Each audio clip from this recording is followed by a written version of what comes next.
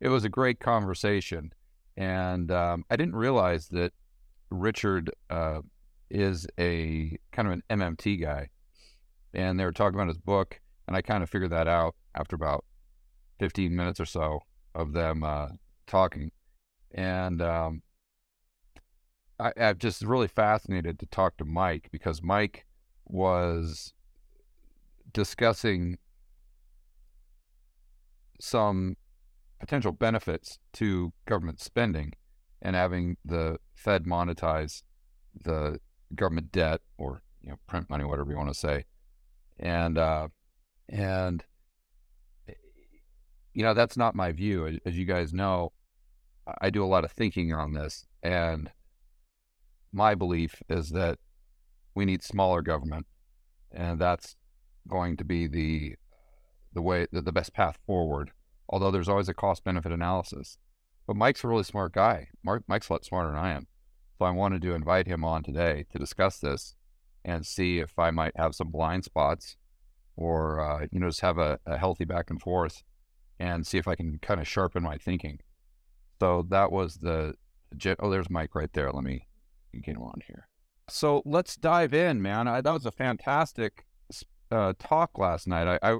I really wanted to kind of ask a couple questions at the end there, but it was really late my time, and I wasn't in a position to where I could actually, log on and use the mic and ask something specific. So I said, well, I'll just hold off. But then I woke up and I was still thinking about it at, like 6:30 this morning. And that's when I reached out to you via DM to see if you'd be open to discussing it sometime. So I really appreciate you coming on such short notice. For those of the listeners who didn't have the opportunity to listen to the discussion last night, do you want to give a quick summary of that? Sure. So the guests that I invited on last night, this is part of a series that I've started doing since I launched my Substack profile for that. Is in my profile if you have any interest in it. And one of the things that people have asked me repeatedly is, like, what are you reading? What books do you recommend, etc. That kind of overlaps with, and what, in my view, is an opportunity to highlight many of the less followed authors that are out there that have some interesting and innovative thoughts. The one that George is referring to happened to be a discussion with Richard Duncan, who is a individual, an economist, former strategist on Wall Street, who lives over in, I believe it is Thailand, and has written a book called The Money Revolution, which is about many of the things that we both have identified and complained about in various ways over the past few decades. Richard's contention, and I think it's accurate, is that the form of money has changed in important ways as a function of rising surplus that has been created. And money, therefore, frees us to do things in ways that we couldn't have done before. And part of the reason why I'm highlighting that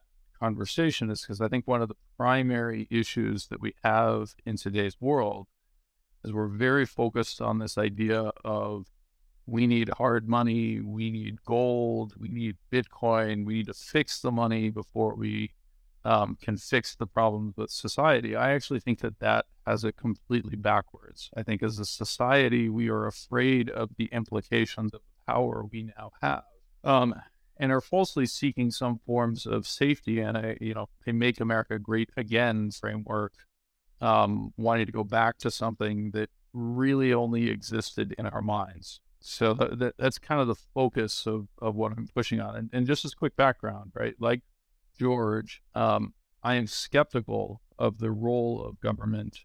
I am skeptical of government's ability to identify how to spend money, how to spend it well, what choices to make, etc. But to deny the character of money in enforcing a belief on smaller government is, in my opinion, a mistake. Okay, thanks for that, Mike. The first thought that I had, and just so everyone's clear, it's the chart that you brought up with Mr.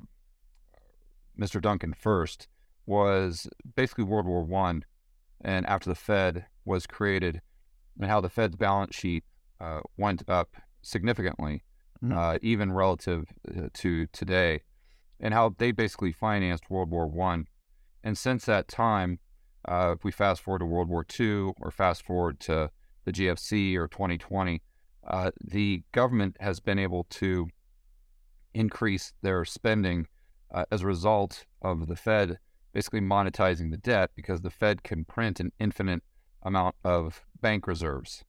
Or they might not, they might have been able to finance it otherwise, but at the very least, his position was that they could finance it at a much lower rate. And therefore, if you look at Japan as an example, it's got, let's say, 225% debt to GDP.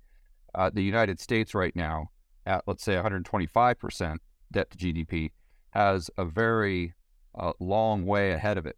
And we could deficit spend to the tune of, he didn't give a specific number, I don't think, but let's say $1 trillion, $2 trillion a year for the next 10 to 15 years. And it really wouldn't make that much of a difference. The only thing it would do is if we allocated the additional deficit spending wisely, it would give us an advantage, especially in terms of geopolitics.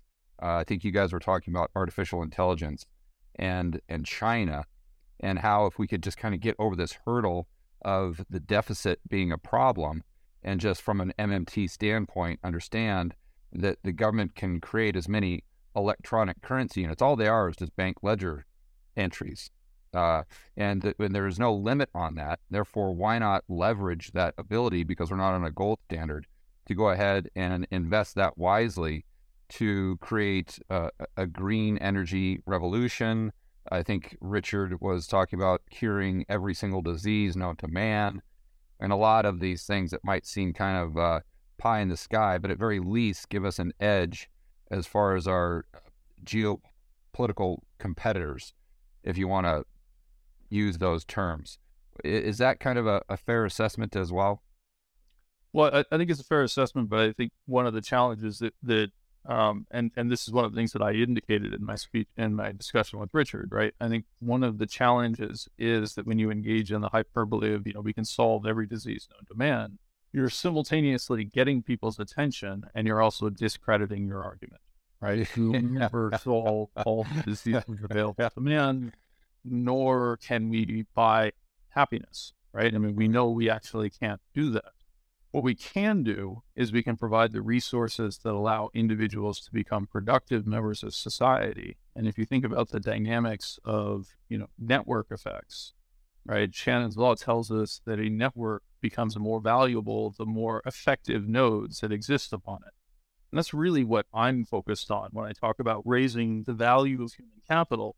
I want us to live in a world in which nobody is considered a deplorable, nobody is limited in their ability to participate in the system, right? That's a very different statement than saying we're going to cure cancer, right? But Rich's general theory is correct, that the use of money or the description of money is broadly misunderstood. Dollars and the debt of a true sovereign entity like the United States, it's not actually debt in the household sense, right? Because it cancels itself out.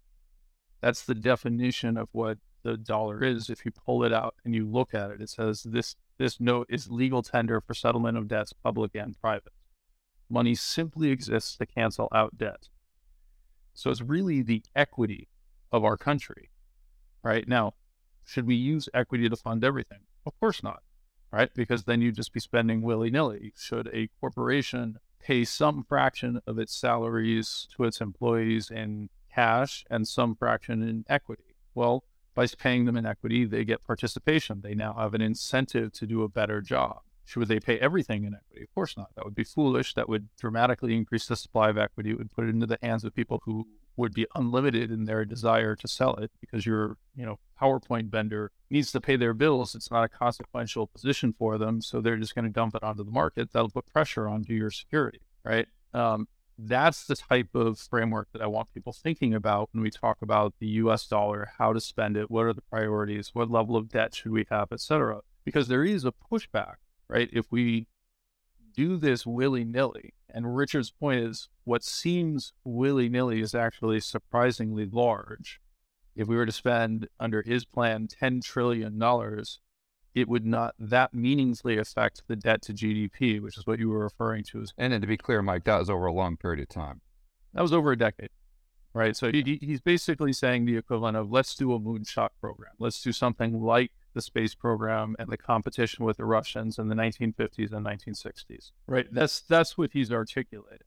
Right. The challenge is how you choose to develop that. So there's two ways I could do that, right? One is I can say, okay, I'm the federal government. I want to spend $1 trillion competing with the Chinese this year. Therefore, I'm going to have Congress allocate every single one of those dollars, right? In that scenario, you have the government directing the spending, trying to direct a significant increase as a fraction of GDP, and you'll effectively just end up stressing the resources in the system. The flip side of that equation would be for the government to basically post a willingness to invest under those frameworks and offer a series of things that would be similar to the sort of challenges, right? The Genius grants or the challenges that have existed for things like, self-driving cars or other components. And we've seen the incredible progress that we've made in those areas when we've created sufficient rewards and sufficient funding so that the risks are reduced and subsidized while the rewards are broadly shared,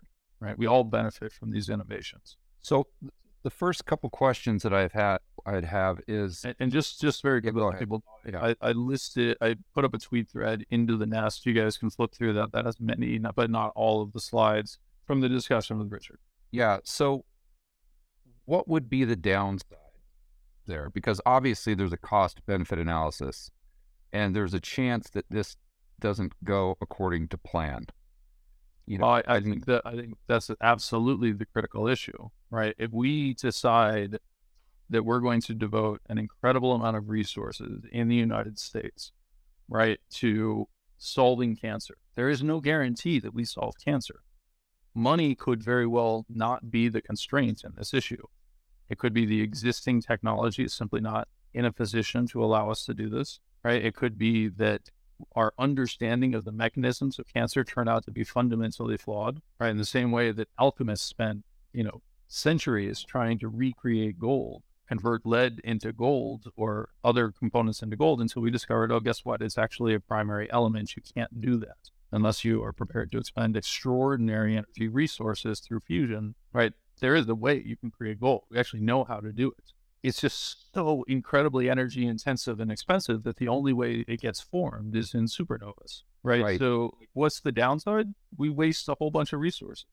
And that's one of my critiques of Richard's articulation. I don't know what the right programs are, but I think the fear that we're going to make a mistake is stopping us from making choices. So, yeah, I don't know that would fear be the right word? I don't know if that's the word, what I feel. The way I look at it is, if you, especially considering the current political environment, if we just say that, hey, we're going to give the government the power to invest, let's say $1 trillion a year for the next 10 years, when you consider what is going on right now with things like, Hunter Biden or Ukraine or whatever rabbit hole you want to go down, I just can't imagine that there would be a high probability that money would be spent or invested prudently.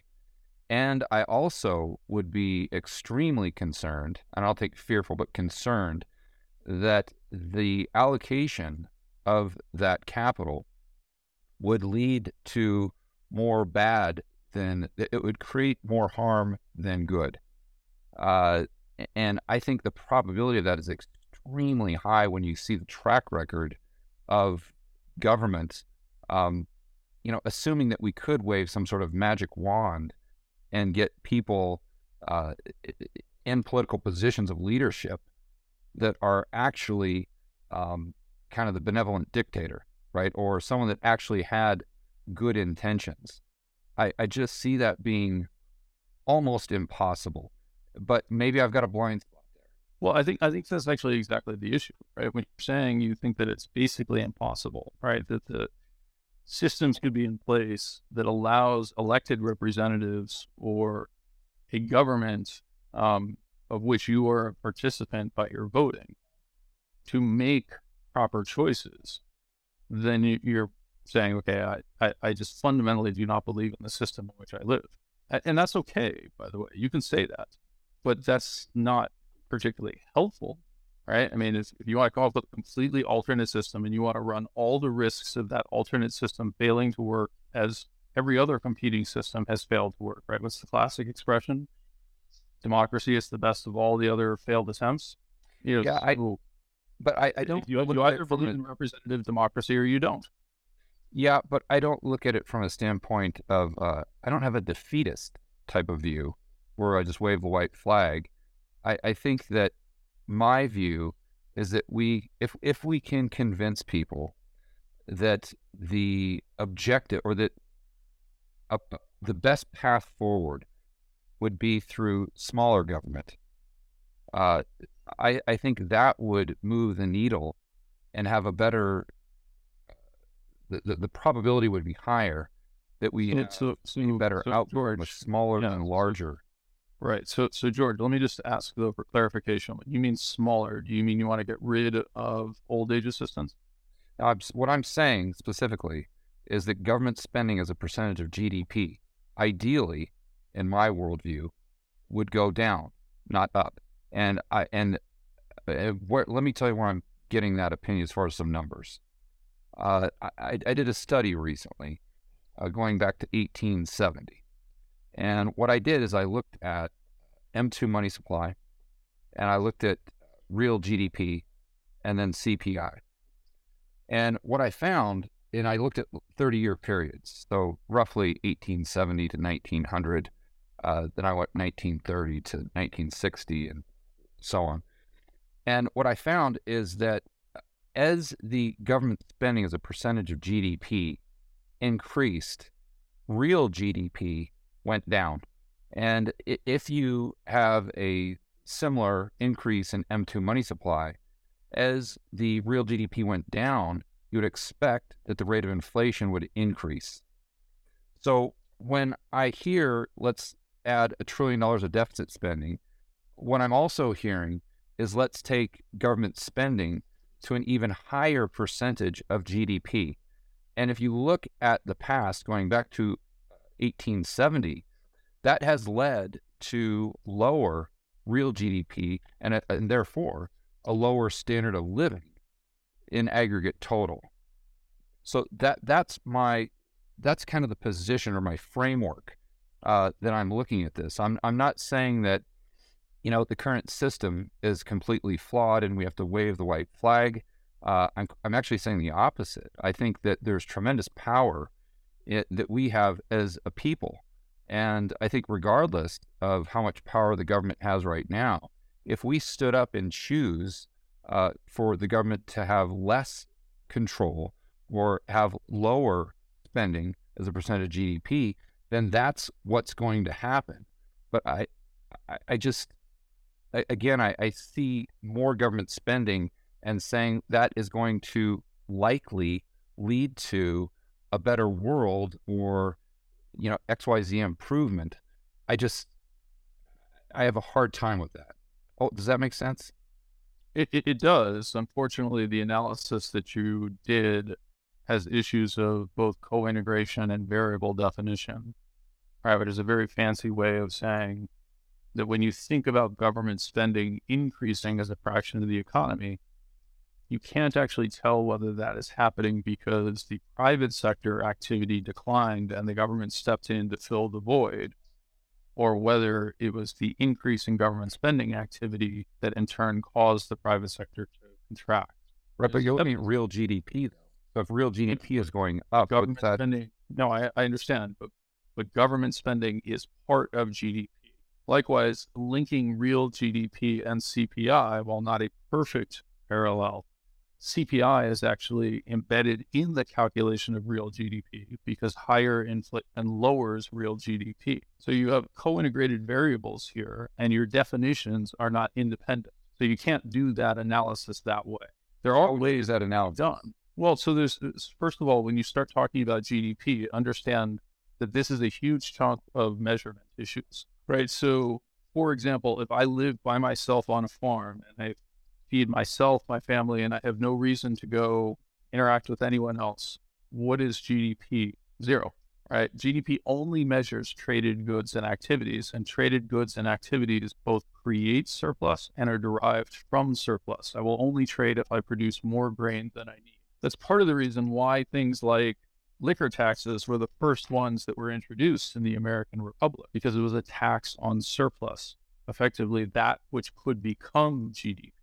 But I think when you're comparing similar measurements of GDP and you're seeing correlation, that's exactly over but George, that's decades. the point. Yeah, but that's the point. The GDP that we had in 1870 bears almost no resemblance to the GDP of 2023. Okay, would it be reasonably similar from 1930 to 1960 or 1960 to 1990? Not really, right? Because remember what's happening in 1930. The U.S. is a manufacturing center, right? The participation of individuals in the industrial labor force has climbed dramatically from almost exactly the time period that you're starting, 1870, until 1930, when Americans moved from being a largely agricultural society in which the vast majority of individuals more closely fit the description that I just gave, where they're self-sufficient on their farm, to participating in the economy in terms that measure to GDP, right? So and in 1960, we've moved from a world in which the U.S. is just making that transition, just being introduced to things like household credit, just being introduced to the idea of global trade on powered vehicles, effectively, that's making it possible to consistently ship stuff and make it an integral part of the supply chain. To the 1960s, is a world where containerization has already begun to explode global trade, right? They're not comparable. And this is one of the real challenges. It's like every single part of what you're describing, including the deflators themselves, the thing that talks about inflation, right, has to be customized and thought of as specific to that period in time. Not at all comparable. It's really hard to do this. This is one of the reasons why a lot of these historical studies are so deeply flawed. Well, then, Mike, in moving forward, how would you quantify if that government spending was improving the standard of living in aggregate total, if there was no way to measure or quantify the standard of living? I didn't actually say that there's no way to measure it, but I said that every form of measurement, and I actually wrote about this in one of my Substack pieces most recently, almost every form of measurement reflects a degree of judgment to it, right? Do I value the work of women in the home? So Simon Kuznets, who invented our system of GDP reporting, initially wanted us to, but the government bureaucrats were focused on taxation. You can't tax work in the home. Very difficult to identify. So we didn't define GDP as incorporating that dynamic. As we create tremendous amounts of surplus, women enter the labor force, they're educated in ways that allow them to participate in much more sophisticated ways than they would have been historically. We start to introduce household labor as a paid service. Okay, so right? if I were to go replace that paid service, when we replace that paid service with a vacuum cleaning robot, does that add to GDP? Does that lower GDP? Does that raise my quality of life? Does that lower my quality of life? These are really hard things to know. And the only way that you can really identify it is by looking at people's choices. And when you talk about raising people's standard of living, right, what has the United States represented for several hundred years? A place where, regardless of what else is happening elsewhere in the world, people want to get here. That tells you everything you needed to know. The scary part is we're making such terrible choices that people are increasingly choosing not to come here. That's okay, right. But you don't think that could be a result of the increase in government spending as a percentage of GDP? I think that it could be, but I don't think that you've made your case with the study that you're talking about. And again, I'm not emphasizing that I think we should radically increase government spending. What I'm actually saying is we should be much more courageous about what we do spend our money on. We spend an awful lot of time talking about the sanctity of the U.S. debt. And I agree, by the way, that that has to be maintained, right? We have tons of voters who are going to rush to protect Social Security, Medicare, et cetera, spending on the very old. We all live in districts in which school budgets are being cut, in which the outcome from our educational system suck. And we accept that we just can't afford to do anything about it. That's terrible. That's a ridiculous choice. So if you wanted to ask me, should we increase government spending on Social Security? I'd say no. There's actually no evidence whatsoever that would be helpful. And if anything, there's strong evidence that it's hurtful. Same thing, by the way, for strategies that involve cutting taxes further, right? The issue is not taxes. You're correctly identifying the issue is spending. I'm going a step further and saying the problem is what do we spend it on and who do we tax in the process? Hey guys, just want to remind everyone to check out Mike's Substack. It's at michaelwgreen.substack.com. Again, that's michaelwgreen.substack.com. Not necessarily an increase in government spending. It's just a reallocation of government spending. Correct. And part of the challenge, George, is just that it's much harder to take money away than it is to hand it out in the first place, right? So when you start talking about cutting the spending, where are you going to cut? Are you going to cut the defense spending? Are you going to cut support for women and children? Are you going to cut Social Security? That's why I ask you, like, what are you going to cut? You're talking about me personally. Yeah. Absolutely. Yeah, you're going to increase the age on Social Security, on Medicare, and then you're going to, this isn't something that you could take a hatchet to it and decrease government spending overnight. And then let's also remember that it's just decreasing government spending as a percentage of GDP. So Yeah, so there's two ways of doing that, right? Remember, if I cut government spending, I actually shrink GDP. Right, I understand that. But the question is, when I cut that government spending, am I actually shrinking GDP by more than $1 that I cut government spending? In which case, I could very well actually end up increasing my government spending as a percentage of GDP. Well, I'm under the belief, and it's my worldview, that if you slowly decrease the government spending, and if you do that wisely and prudently in a way that allows the private sector to do what it does well, over time, the decrease in government spending will be more than compensated for by the increase of economic activity from the private sector. So again, as I said at the start, I broadly agree with what you're saying, right? The question is, when you talk about that slow transition process, which government programs do you choose to cut? Which government spending do you choose to enhance that frees the private sector to do more of what it does well? And third point I'd make is, what do you actually think the private sector does particularly well? Creates goods and services efficiently. So by outsourcing them to China? Well, yeah, so you guys discussed China quite extensively. I think that was another interesting cost-benefit analysis, because it seemed, and I don't want to put words in his mouth, but it seemed as though Richard, in doing a cost-benefit analysis in, let's say, free trade, saw an extreme cost and very, very little benefit. But one thing that I didn't hear you guys discuss on the benefit side would be the cheaper goods and how that would impact. So I'm not saying that I'll be agnostic for the sake of the discussion, but I do think that there could be a cost, but there also could be a significant offsetting benefit. I mean, I think about if you would not have had goods produced in China over the past, let's say, 30 years. What would that do? What would the poor look like today? What would the poor middle class, what would their purchasing power be, understanding that the majority of what they buy is coming from Target, Walmart, Home Depot, etc., and the majority of that is coming in at a much, much, much lower cost.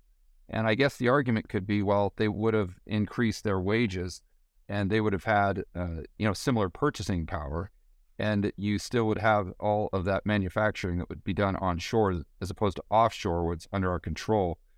But I think that there's a little bit more of a benefit than I heard you guys discuss. So I think that, again, it's very complicated. Hopefully what you heard was a recognition that when we talk about the U.S. running a trade deficit, what we're actually doing is being compensated for the services that we provide to the rest of the world, right? So when you talk about and you focus on the purchasing power of the American public, the discussion that we had was, by definition, the system is set up so that credit is extended to the U.S. consumer by the Chinese through their purchasing of U.S. treasuries, U.S. corporate credit, asset-backed securities, et cetera, right?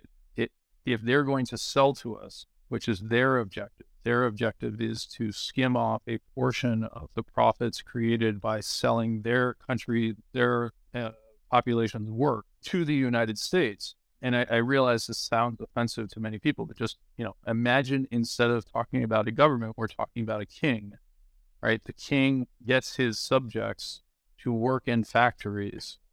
Those subjects in turn have their products sold to Americans, and the king gets to skim off a fraction of it.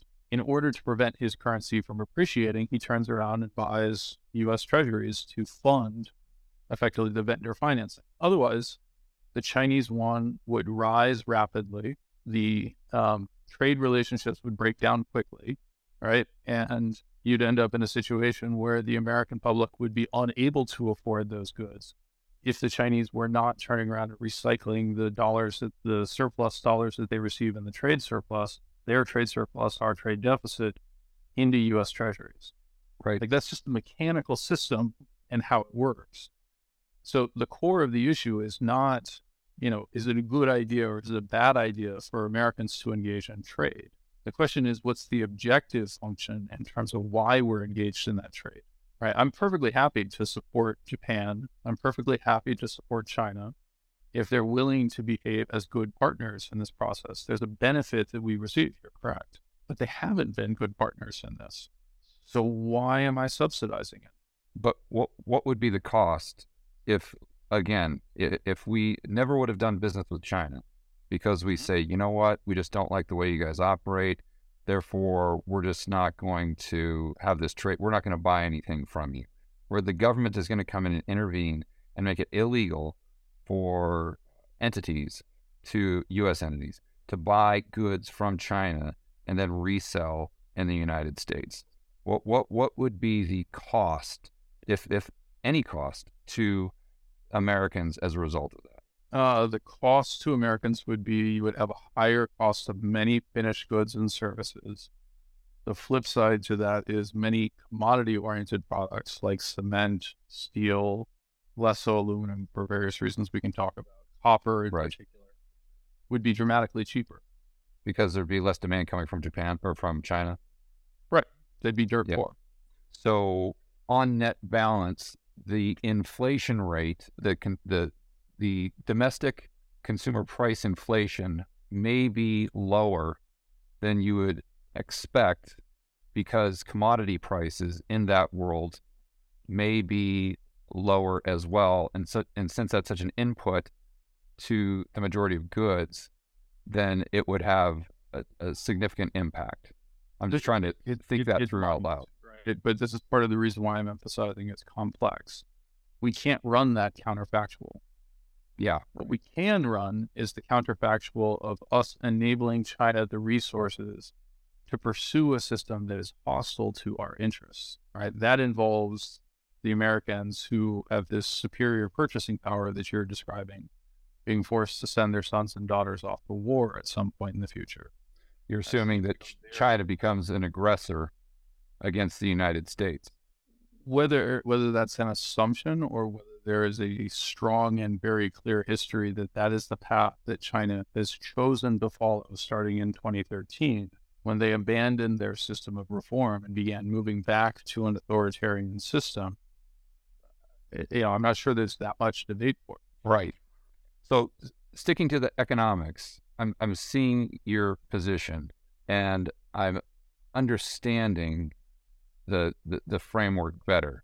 And that was, my main objective in wanting to talk this over, to just really sharpen my thinking and see what type of blind spots that I may have. And that's I would hope that's everyone's objective at the end of the day. And I broadly think it is. I mean, I want to believe that the vast majority of people are very positive on this. I also assure you that there's a number of people who basically tuned out at various points when I said anything to this guy's a status, this guy's anti-gold bug, this guy's an inflationist, whatever. Right? So it goes in all directions. Yeah. Why? Assuming we've got, and I don't know if you believe this or this is just something that Richard was saying, assuming we have got so much balance sheet capacity as far as the U.S. government, why why do we need China to buy our debt? Why can't we just have the Fed buy our debt instead? And Well, hold on. because When you I'm say thinking that we through, don't, because now what I'm saying, we don't need China to buy our debt. We don't, unless we decide to engage in unbalanced trade with China, right? We've permitted unbalanced trade to exist in the United States for so long that China has accumulated extraordinary claims against the future production capacity of the United States. right, That's what the debt is, right? Now, we can choose to invalidate that, as we just did to the Russians, right? That sets a terrible precedent for the sanctity and value of the commitments that the U.S. government and its citizens make to the rest of the world. It makes people less willing to trade with us, mm-hmm. right? But it is our choice that we could default uniquely on those obligations, that we could turn around in some way, shape, or form, say, okay, that's a force majeure that eliminates it. By the way, that's one of the big reasons why people go to war, right? As one country promises to do something, then they refuse to. Well, we're going to make you.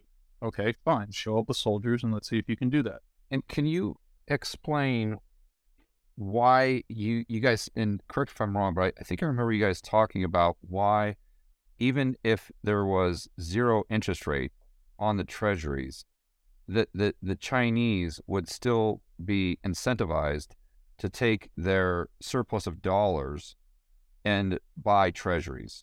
Why? Because the only other alternative would be for them to allow their currency to appreciate sharply. Because they need to And get those dollars outside into the system, so the supply-demand dynamic create a lower dollar, or I'm sorry, a lower yuan. Lower yuan, correct? Right. I mean, okay. So just very. I mean, like, let's pretend there's just the two of us that exist in the entire world. I gaze longingly into your eyes. You gaze into mine. We choose to engage in trade. Right. You have got $100 in your pocket. I've got a wristwatch. Right. Yeah. You want to buy my wristwatch. Fine. I give you the wristwatch. You give me the $100. Mm-hmm. Has anything changed?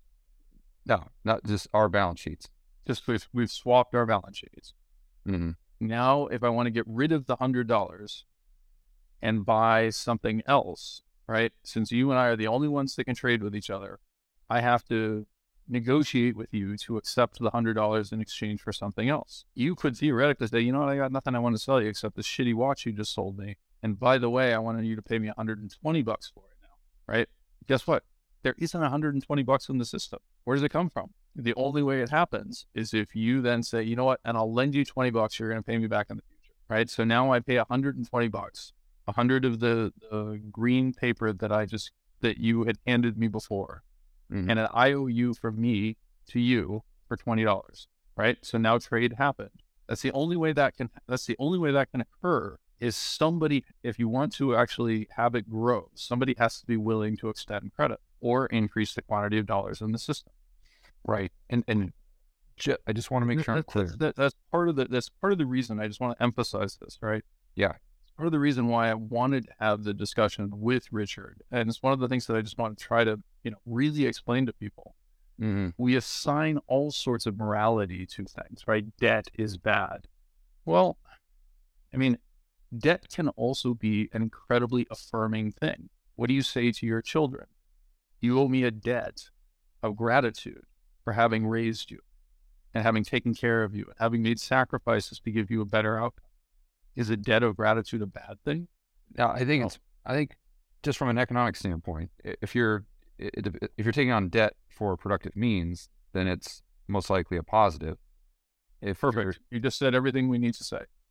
If you take on debt for productive means, right? Now, what Richard is arguing is productive means would be spending that money to cure cancer, spending that money to create artificial general intelligence, spending that money to relocate manufacturing back to the United States, etc. He's arguing that's productive, right? You can disagree with how he's choosing to allocate that, but that's part of the point. It's the last slide that's in my panel, I believe, is saying, look, here's places the U.S. government spends money where we see a positive return, and here's places we spend it where we see a negative return. And guess what? Our spending priorities are all fucked up. Right. I think that's where I disagree with Richard most adamantly, because as far as just understanding from an MMT standpoint that there's no constraint on the amount of currency units the government can create with the help of the Fed in particular situations, I completely see that.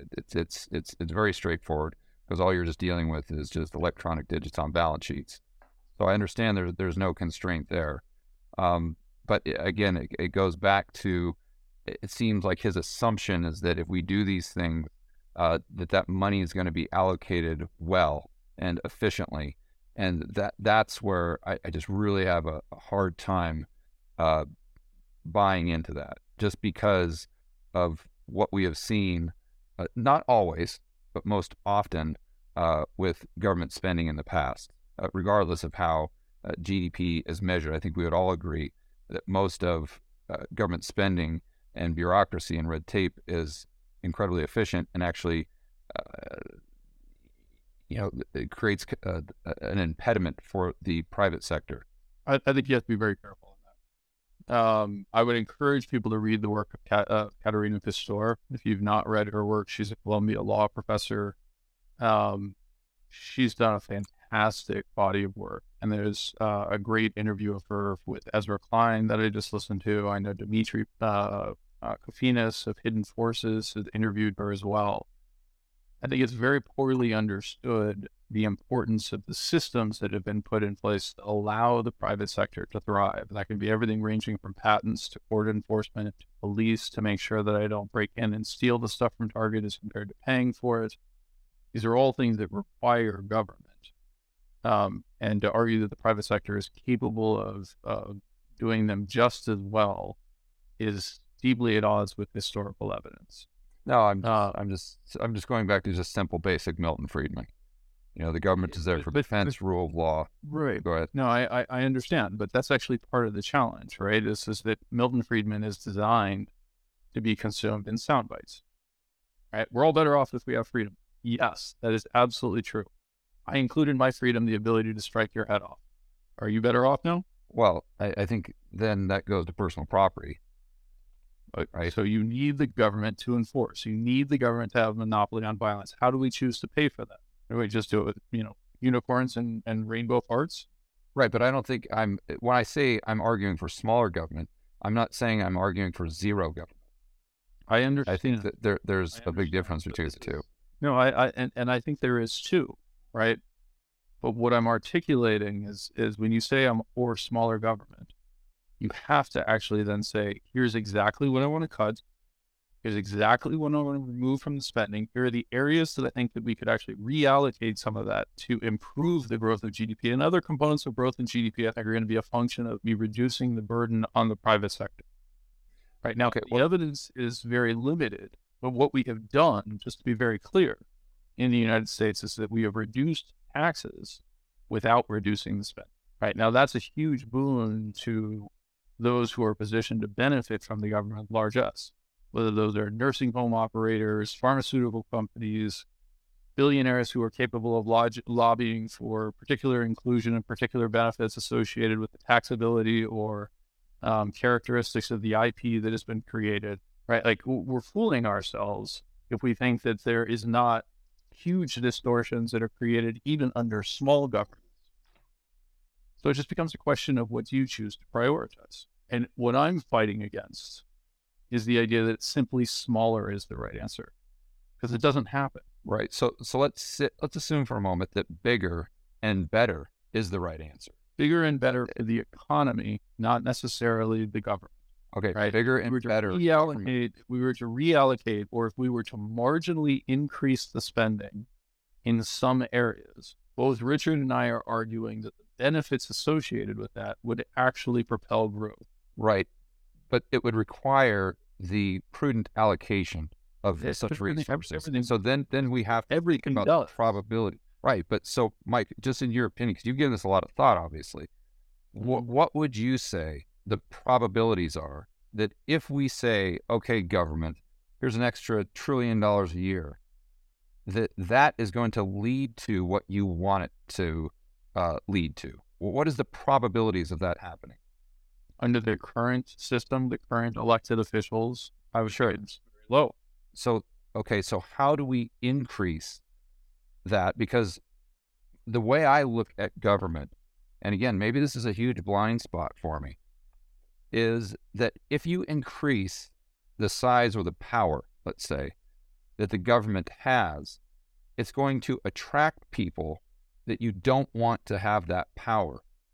I think last night you talked about George Washington, and this is as someone who is as close to an ideal as possible, because he didn't even want the position.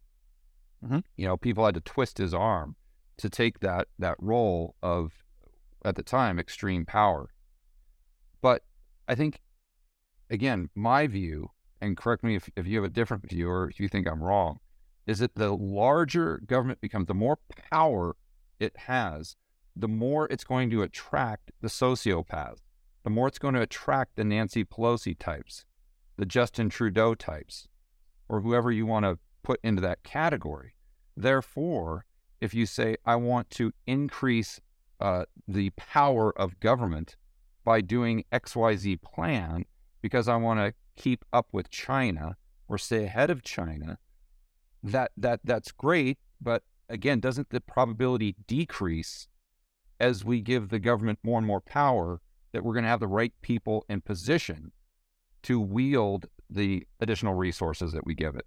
I mean, I'll be honest with you. I just don't think there's any evidence to support your statement, right? Nancy Pelosi exists because we have not chosen an alternative to Nancy Pelosi. We have not chosen to punish her for her transgressions. But why did she pursue government in the first place? Let's say, like as an example, if we go back to that, let's say that the late 1800s there, or prior to the Fed, government spending was about 8% of GDP.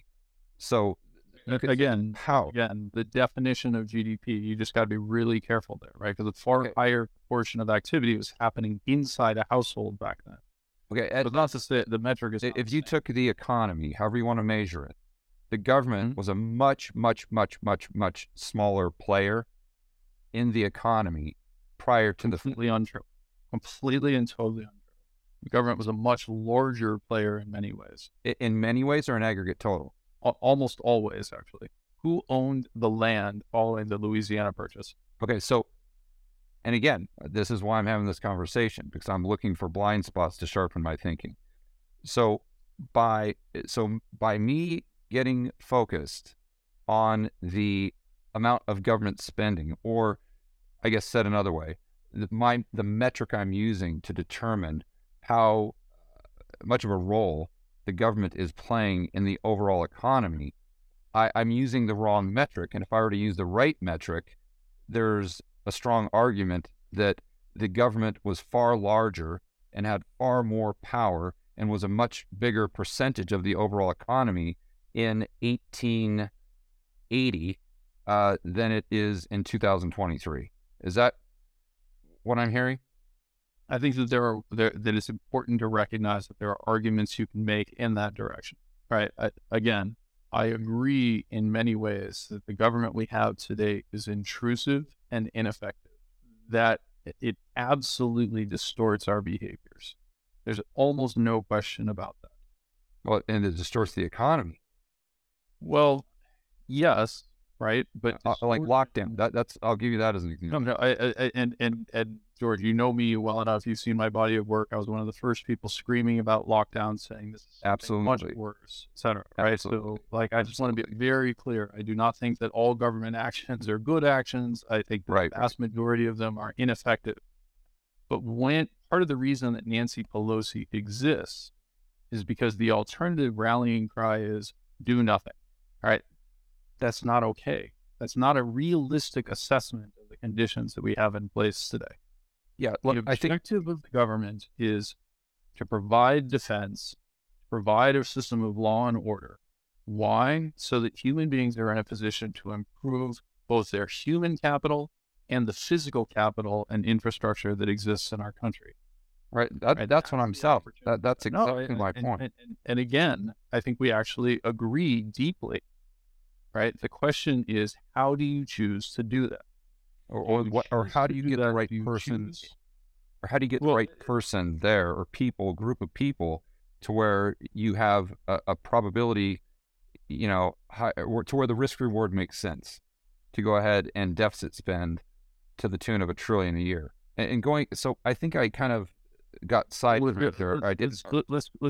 I mean, I just wanted to lay this out here. Like, let's remember, we're already deficit spending to the tune of $1 trillion a year. Well, I'm saying an additional trillion.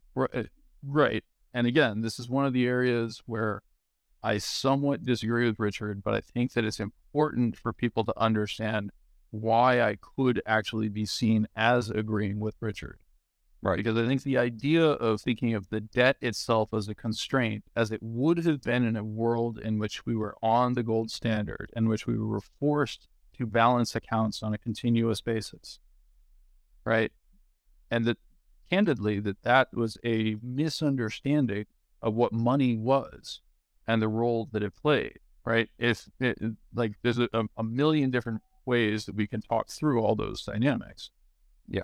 But because I have a much more flexible definition of where we are today and what is quote unquote unsustainable, I'm more open to discussions around not should we just shrink the amount that the government spends, and much more open to let's reallocate how the government spends. And that may actually require us to spend a bit more so that we can create the conditions under which the underlying economy can grow. And that growth is what shrinks the government share of GDP. Okay. So first thing, and I don't want to, we got to set up another spaces for this, but that's another thing that I don't know about. I don't know that there were constraints prior to 1971. I don't know that Richard's really gotten into the Eurodollar market, and I'm sure you have. And I don't know that banks were as constrained. And I've read from places such as the Bank of England that the reserves are created to match lending and not vice versa. And well, that's not just the Bank of England, by the way. I mean, Richard Warner's work on Twitter at Scientific Econ, etc. I had Richard at my live event. Yeah. Right. So that's actually part of what Richard Duncan, who I was interviewing, highlights. It wasn't 71 that changed things. It was 68 when Congress removed the requirement for the Federal Reserve to have a certain quantity of gold. Right. But I've looked at their balance sheet quite extensively, like he was saying, and I don't know that was a constraint on, let's say, M2 or the amount of credit creation. But going back to the point, let me just make it, and then we can move on with Nancy Pelosi, because I think that's really crucial, is how do we get the right people in place? Because if you have the wrong people in place, an additional $1 trillion in government spending, to my point, is going to make things far worse than it is today. It's not even going to be a net wash. It's going to be much, much worse. So, so maybe I used the wrong timeline, but maybe said another way, let's just assume for a moment that the federal government had very little power. Let's just assume that it did for a moment. I don't think that a Nancy Pelosi type would even want a position in the federal government if it had the power of, let's say, a county government or something like that.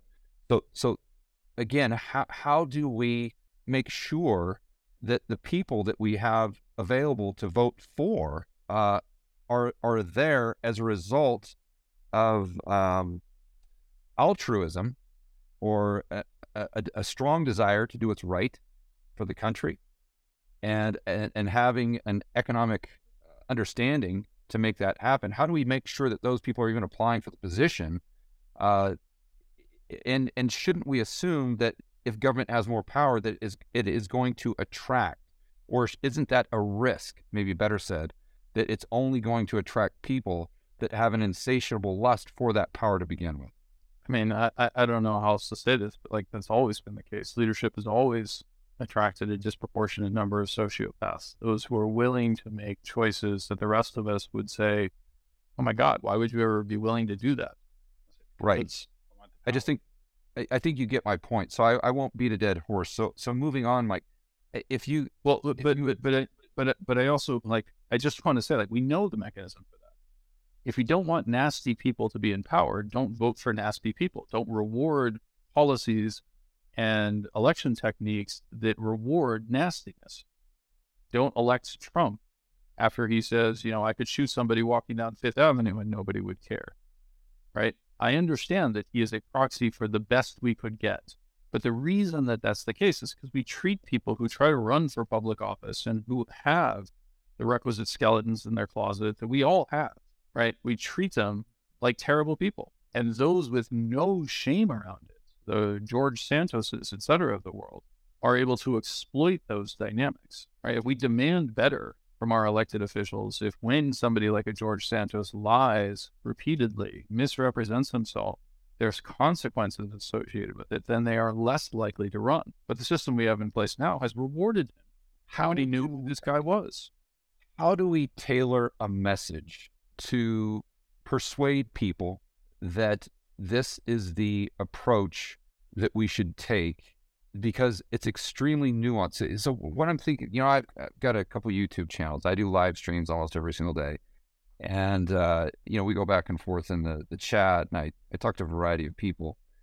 And I don't know how I tailor a message saying that we just need the right people and we need to do X, Y, and Z, but it needs to be very delicate. I mean, who at the end of the day is the person that is sophisticated enough to be able to allocate that? Because I'm thinking about a Thomas Sowell book that I read. I can't remember the name of it for the life of me, but he was making an argument as to why a decentralized approach is superior to central planning.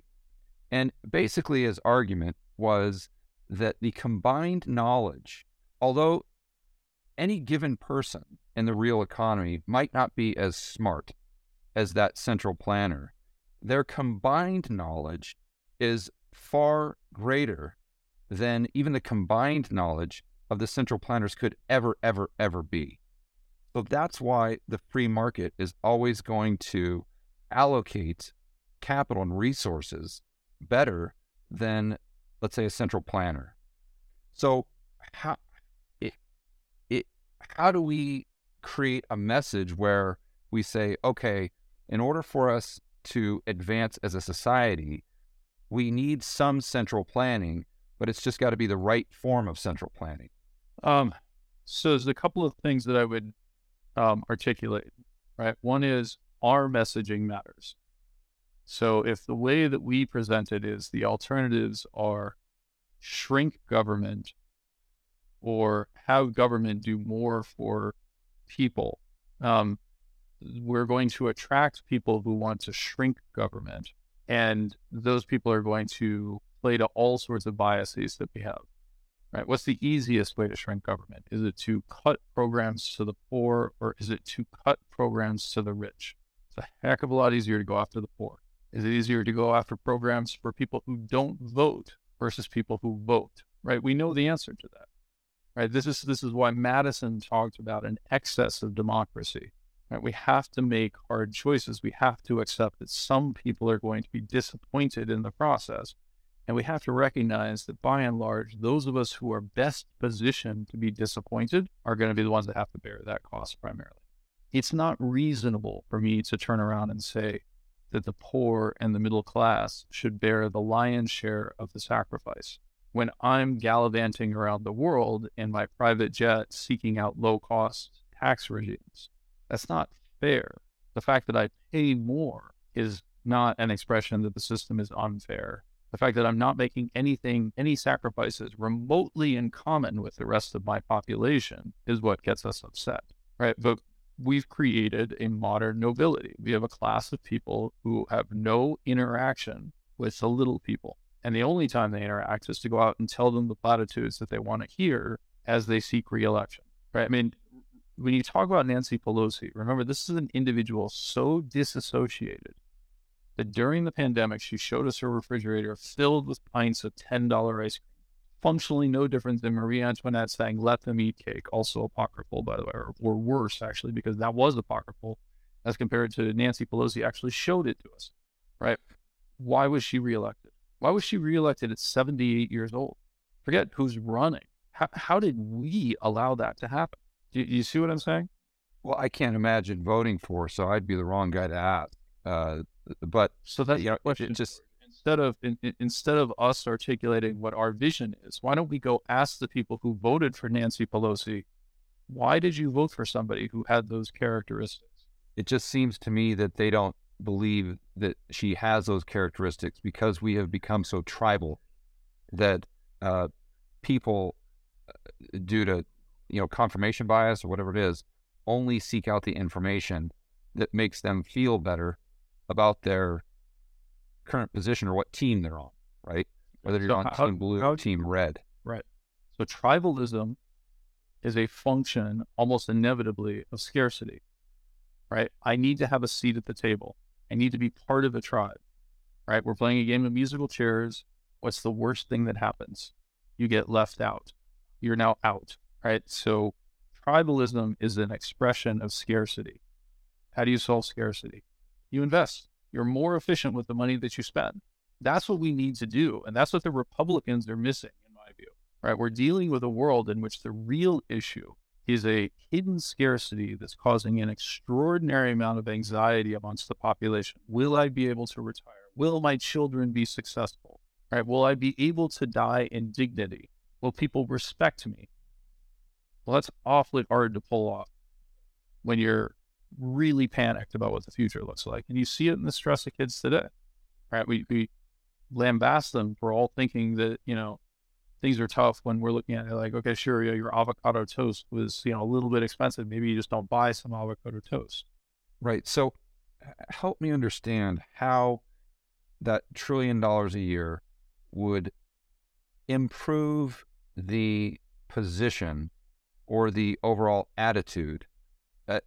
What would it invest in? Maybe that's a better question. You talk about investing being the key. So if we were able to invest that $1 trillion a year, what would the government invest in order to move the needle, in order to make society better, in order to give people more peace of mind as they age, or just improve the standard of living? Well, again, I think it becomes a question of what are you actually trying to accomplish? So when we talk about improving the standard of living, there's things that we can do immediately. Here's $1,000. Yes, that improves my standard of living until the money that I've distributed now shows up in higher prices. Or I can say, you know what, we're going to invest more money in making sure that your children's education is superior, raising the productivity in aggregate for our economy. We're going to make sure that when they finish grammar school, they know how to do certain things. When they finish high school, they're actually a viable member of society. And then maybe if they want to go to college and they show sufficient aptitude, we're going to encourage them to do so. We're going to guide them to the investment, the human capital investments that offer a super high return going forward, right? Everything that we've set up in the system right now is trying to rob it of those signals.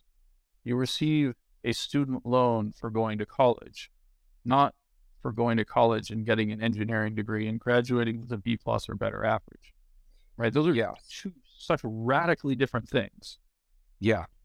Over and over again, what do we say? We want to encourage homeownership. Why? Well, because homeownership is a proxy for community involvement and participation and stability in life choices. Okay. We're encouraging people to pursue the proxy. So we engage in behavior in which we facilitate extraordinary amounts of lending support and fraud because we turn a blind eye because it's increasing the quote unquote home ownership amongst minority communities, right? I'm not saying, by the way, that home ownership amongst minority communities is a bad idea, but the objective is not home ownership. The objective is forced forms of saving, the capitalization of your living expenses, participation in a community, right? All the things that are associated with it, that's what we're trying to achieve. So if we just push the vector of home ownership, we end up with a housing bubble. If we just push the vector of people going off to college, what do we end up with? Exploding costs for college, deteriorating returns, right? If we decide, guess what? We just want to make sure that people are well taken care of in terms of their health care, well defined well. What does that mean? Does that mean a 1950s standard? Does that mean a 1970s standard? Does that mean a 2075 standard? Yeah, but what you're talking about, let's just use education as an example, is very nuanced. So it's not just taking $1 trillion and spending it on education.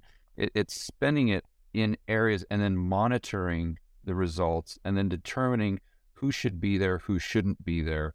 My point is you're creating effectively a huge level of bureaucracy that would be in charge of this decision-making process on top of uh, the we'll call it quote unquote good politician that we would have to get there into that position in the first place. Do you really think that's realistic? Or I guess maybe a matter of probability. If we properly think about, I think if we properly think about the incentive structures, it is more than a possibility. It's almost a certainty. I'll give you a really simple example from education. Charter school systems. Are they good or are they bad? Well, I would say they're good. Okay. Why? Because precisely as you were referring to before, they encourage innovation in educational programs, right? They introduce alternate approaches. Is there any, to your knowledge, right? And remember, we're 20 plus years into the charter school and the homeschooling experiment and everything else. Is there any systematic attempt to do A/B testing and say, is this adding value or not? To which type of child is it adding value? Who's benefiting? Is there any of that going on? Is there any discussion that you're aware of? No, there's not. Hey guys, just want to remind everyone to check out Mike's Substack. It's at michaelwgreen.substack.com. Again, that's michaelwgreen.substack.com. Mike, I remember doing a whiteboard video about, it must have been over a year and a half ago now. But in doing so, I looked at the amount of spending, the total spending per student in different countries. And I can't remember the exact numbers, but I remember that the United States was maybe middle of the pack or something like that, or actually maybe even high. It was simply high, yeah. South Korea was actually very low. But when you looked at the results, you got far better results from South Korean students than you did from American students. So my point there is, let's assume for a moment, and I'd love to get your opinion on this, that culture has a lot to do with the priorities of education within a society and within a household. And regardless of how good the system is and how much money we throw at it, if you don't have a culture that prioritizes the value of education, are we able to achieve something that would be better to the point where it would be worth spending the money? So what you just hit on is actually a fascinating example. You're referring to the PISA scores, right? Performance and secondary achievement, that are used on a global basis, right? To assess the relative success of different educational systems. You highlight Korea, most people would point to China or to Singapore, et cetera. What is little known about those data sets is that you actually have further breakdown within the largest countries like the United States. So that data is available on a state basis. It's also available on a ethnographic basis, et cetera. Do you know what the world's best performing educational system is? North Korea. No. The state of Massachusetts for Asian families. Okay. All right. Part of what's happening is the dynamic of culture. You're 100% correct. If we have a family culture, a household-driven emphasis on education, and we have an emphasis on providing those tools and resources and making them available to those who are motivated, the United States performs better than anywhere else in the world.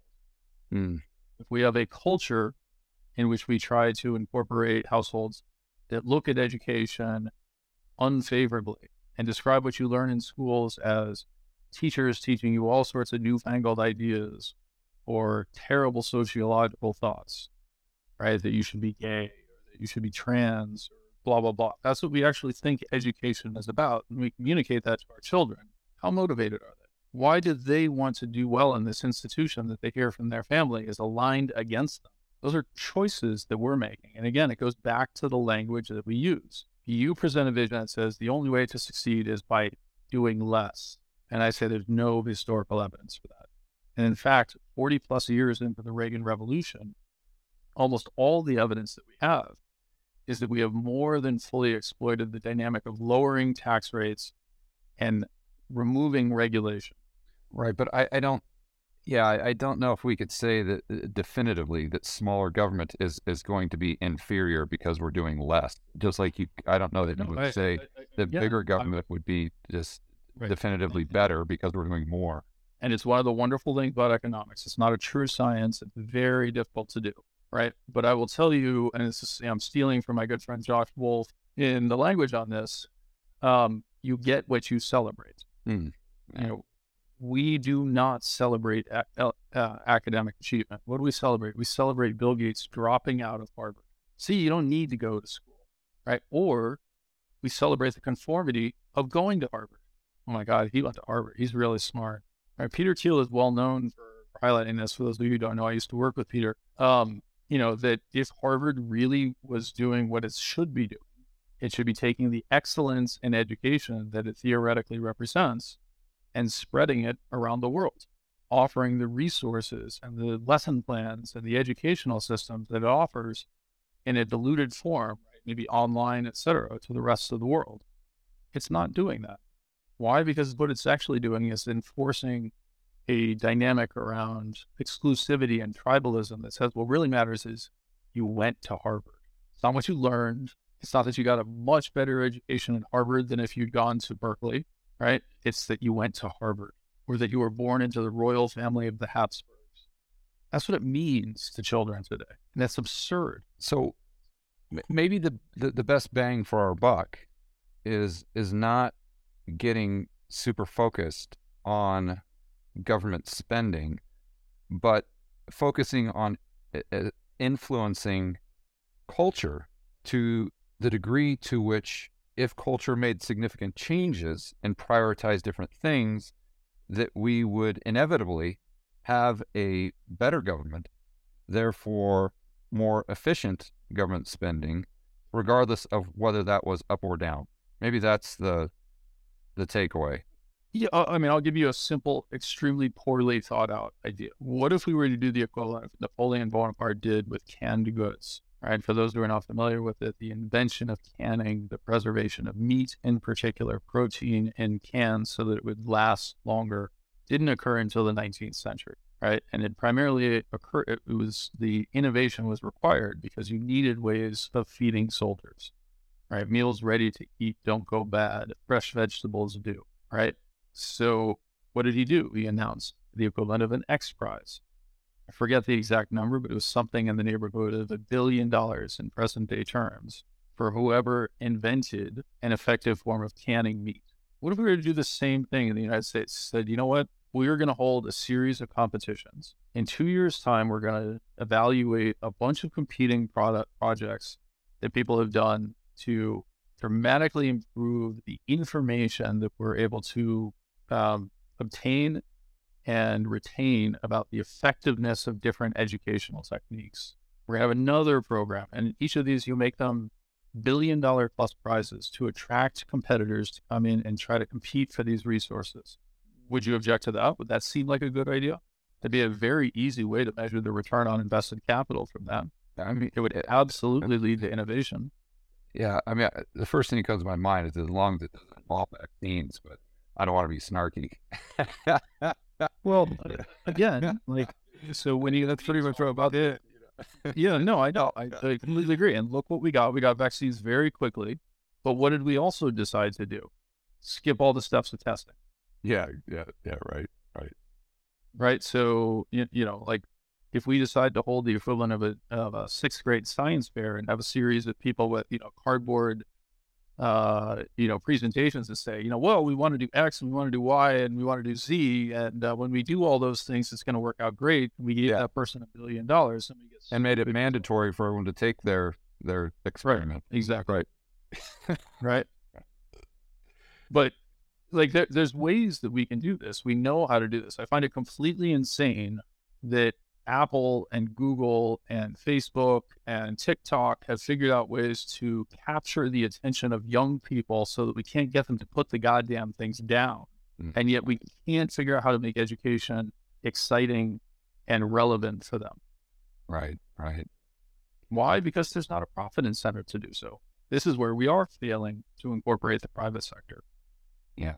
I think what this comes down to is just, I wish I could get over it, but I just see the probability just being so low that creates more good than bad. Or bad But than good, you're saying. Yeah.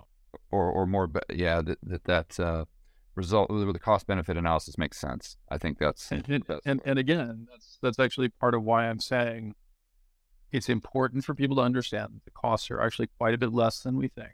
Right? That's part of the point that Richard is making. Is let's say we got nothing for our $10 trillion. It wouldn't meaningfully change the trajectory that we're on. Yeah, most people are going to come back and talk about inflation, though. They're Mike. That if that I totally totally wasn't agree. allocated well, then because I think the mental hurdle that most people maybe struggle with is it's not so much money printing, or it's not so much increasing M2 or the amount of currency units chasing goods and services. It's the amount of increase relative to goods and services. So, you could print $1 trillion a day, but if the amount of stuff went up by an equal amount, then we wouldn't experience, or we most likely wouldn't experience consumer price inflation.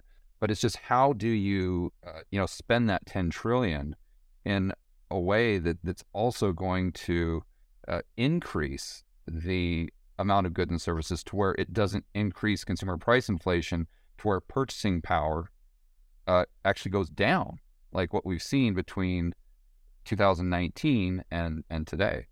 Well, again, like when you say that the answer is, when you say that the answer is smaller government, I guess it just always becomes a question of smaller relative to what, right? So, if you go back in history, what was the population of the United States in 1783 or 1787, I guess, when we ratified the Constitution? And I probably got my dates wrong. I know there's a history person out there. It's about 5 million people. Okay. Right. So we had 59 congressional representatives from 13 colonies, 13 states. Right. Today we have 455 people representing 200 or 325 million. Right. I don't know if that's a great metric, though, but part of what it's actually highlighting is that the role was so much smaller. The role was so much more local. Government as a fraction of the population, the number of people that were involved in government on a proportionate basis on the elected representative side is far greater. Now. No, then as a percentage of the overall population. Right. But I just elected. So, when you talk about all these problems, when you talk about the dynamics of it, again, it just matters how you choose to allocate the resources, what you're trying to target. If my objective is to shrink government, then people who see the government as not providing enough resources to disadvantaged populations are going to reject your message and not participate with you. They'll elect Nancy Pelosi because they think your alternative is by definition so much worse. Right. And so hopefully it's very clear. I'm not a fan of Nancy Pelosi. Right. I just want to be really, really clear about that. Yeah, I think that's clear. So is there a way to maintain the level of government spending, but reallocate what we spend on, and then do that in a way that creates a tailwind for the private sector? So the size, however you want to measure it, so the size of government or its influence over the economy decreases relative to the private sector. Yeah, you do exactly what I show on the last picture. You invest money in government programs that offer a higher return than cost. The problem is we've been doing the opposite now for about 30 years. Okay. We focused on reducing taxes on the wealthy and corporations instead of improving educational outcomes and human capital and improving the characteristic of immigration coming into this country. Okay. Those are things we can do. We know the answer. We're just, taking the easy way out because we'd prefer not to have the conflict. If the incentive structure and the narrative is let's shrink government, and the easiest way to do that is to cut taxes, well, guess what? Then all the regulators and elected representatives in Congress have readily available to them tons and tons of money, because who likes to have their taxes cut?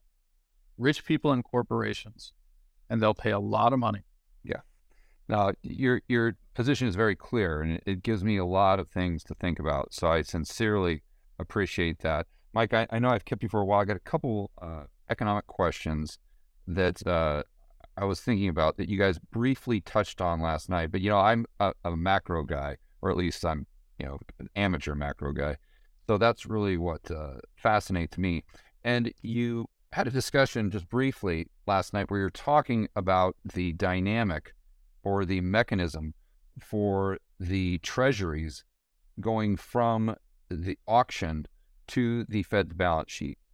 And Richard was talking about how the banks buy from, let's say, Janet Yellen, and then the Fed buys from the banks. And you said that that is a crucial distinction, meaning that it would be what I thought you meant was that if the Fed buys directly from the Treasury, that somehow that would be, not just from a standpoint of legality, but other than just the law, that would be a big, big difference.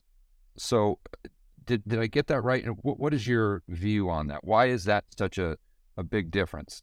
Well, I don't know that it is that big of a difference in the way that it's currently constructed versus the way that it was historically constructed, right? So theoretically, as a private institution, a bank has a choice between, do I expend my resources on buying U.S. government bonds, or do I choose to expend those resources buying private sector loans, right? I could choose to earn an excess spread by focusing on the private sector. That's the idea, that it's supposed to ultimately place a limit on the crowding out potential. Now, given the way that we've developed the system, in which government bonds carry a particular and unique characteristic within the capital system, Right. that's become less true, right? And well, it's become less true on two fronts. One is that the system has increasingly moved to one where collateral is the source of most credit, right? And treasuries play a unique role in that framework, right? Like I just want to be very clear, and you see this explicitly with SOFR versus LIBOR, right? LIBOR is an unsecured rate. SOFR is a secured overnight financing rate, meaning that there has been collateral posted against it. Right, in repo. And repo, correct. And so, the dynamics of it are the system that's in place now. Most credit goes to those who have more than enough already that can post it as collateral. There's no income verification component to it, et cetera. I don't care as long as I'm secured against collateral. Right. So who do I lend to? The extremely wealthy. Who do I not lend to? Those who may become wealthy eventually, if I were to provide them with capital. But they're deeply disadvantaged in the system as it's set up today. Okay. And which we all know this, right? I mean, that's just, again, these are economic choices that we make in terms of how we choose to prioritize it. We've corrupted the initial system, which was that banks were supposed to do underwriting and credit. Now we've just replaced it with making sure that they have appropriate collateral and people gain that collateral on a regular basis, as FTX showed us in the crypto space, or Bill Wang in the hedge fund space. Right. Okay. That makes a lot of sense. I thought you were because you guys weren't able to really complete your thought last night. So I thought you were going in the direction of how that would impact or would not impact maybe M2 money supply if we had the banks buying directly from the Treasury instead of the Federal Reserve itself. And I think as of right now, the Fed has to go through the primary dealers, which could be under the umbrella of a commercial bank. But then, like what we saw in 2020, I was reading a Fed report, and one of the main reasons they gave for M2 increasing by such a substantial amount is when the Fed was buying from the primary dealers, instead of buying from the bank, the majority of the selling and the buying was coming from the non-bank entities. So while the primary dealers were buying those treasuries, that was actually increasing M2 when they were buying it to sell to the Fed. And so I thought you had some sort of insight as to how the Fed buying indirectly could have a different type of impact on M2. Sure. Yeah, so there is actually truth to that. There's two components of why M2 grew so rapidly. And I think it's really unfortunate that, people have naturally and somewhat understandably linked the growth in M2 to the subsequent inflation that we experienced. M2, for those who are not aware, is the second or third, however you want to think about it, broader definitions of money, right? M1 is basically currency and checking accounts. M2 expands that, but you'll also notice that M1 grew significantly during COVID as well, right? The big reason for that is because there were two primary sources. One George referred to, which is non-bank entities like a hedge fund or a mutual fund selling a bond to a bank, that bank paying them in cash deposited into a checking account or a money market account. Right. Right. And that counts towards M2. Right. So that shows up as an increase in M2, exactly as George is describing. The second source of M2 is a corporation converting a line of credit, which is potential access to capital, to draw those down immediately. That's part of what created the liquidity crunch going into the event the Fed needed to address, drawing those down immediately, and again, putting it into a checking account. That's exactly what they said in the Fed report, Mike. And those are the two sources. That's why it grew so much. It wasn't really money printing per se. It's not like, we showed up with pallets of cash and, those pallets of cash is what caused that growth in M2. It was an accounting change. People learned their lesson from the global financial crisis. If you had a bank line of credit going into Lehman and you had not drawn it down in advance of Lehman, there's a reasonable chance that the bank would have said, we're canceling your line of credit. Mm-hmm. Right? And then you suddenly find yourself with far less access to cash than you otherwise thought. That in turn would have led to distressed selling, which is exactly what happened with the financial crisis. That didn't happen this time around. Yeah. Right. So like the evidence on the inflation component, it sucks because this is, again, part of the language component of it.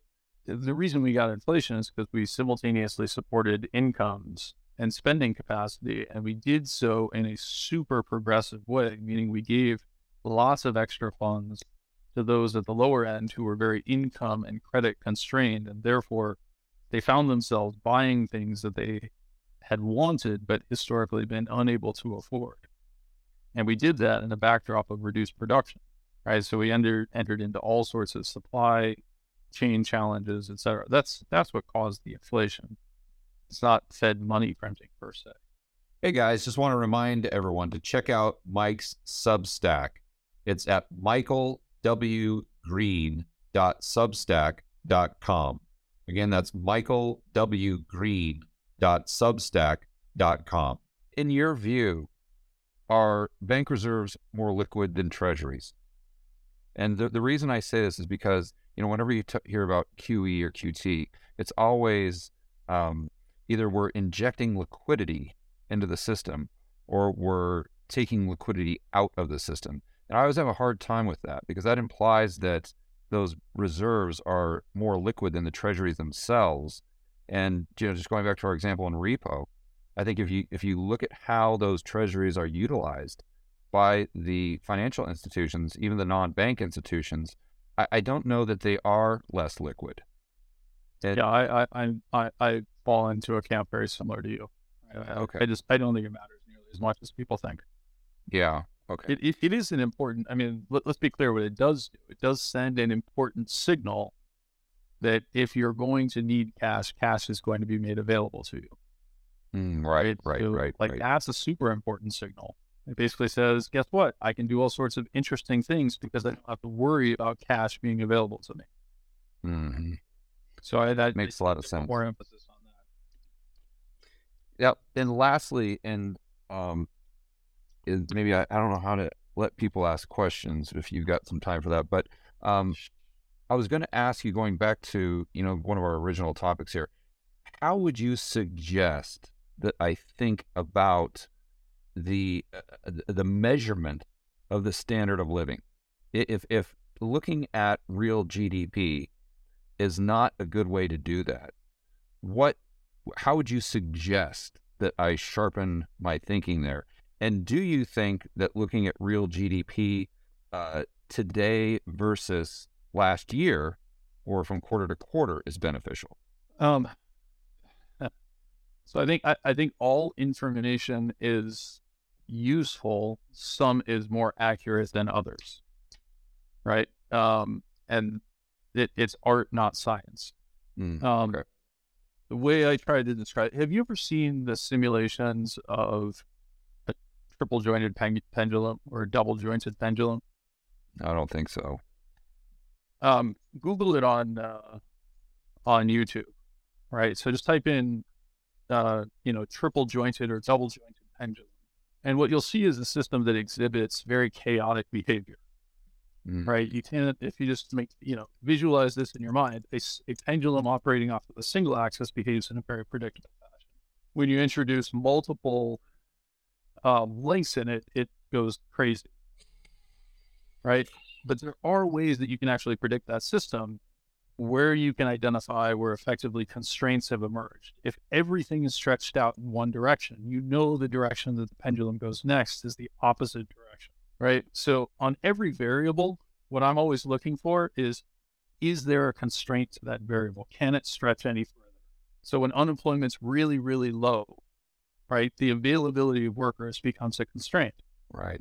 When unemployment's really, really high, I don't actually care about how many workers. I'm trying to deploy the workers that we have.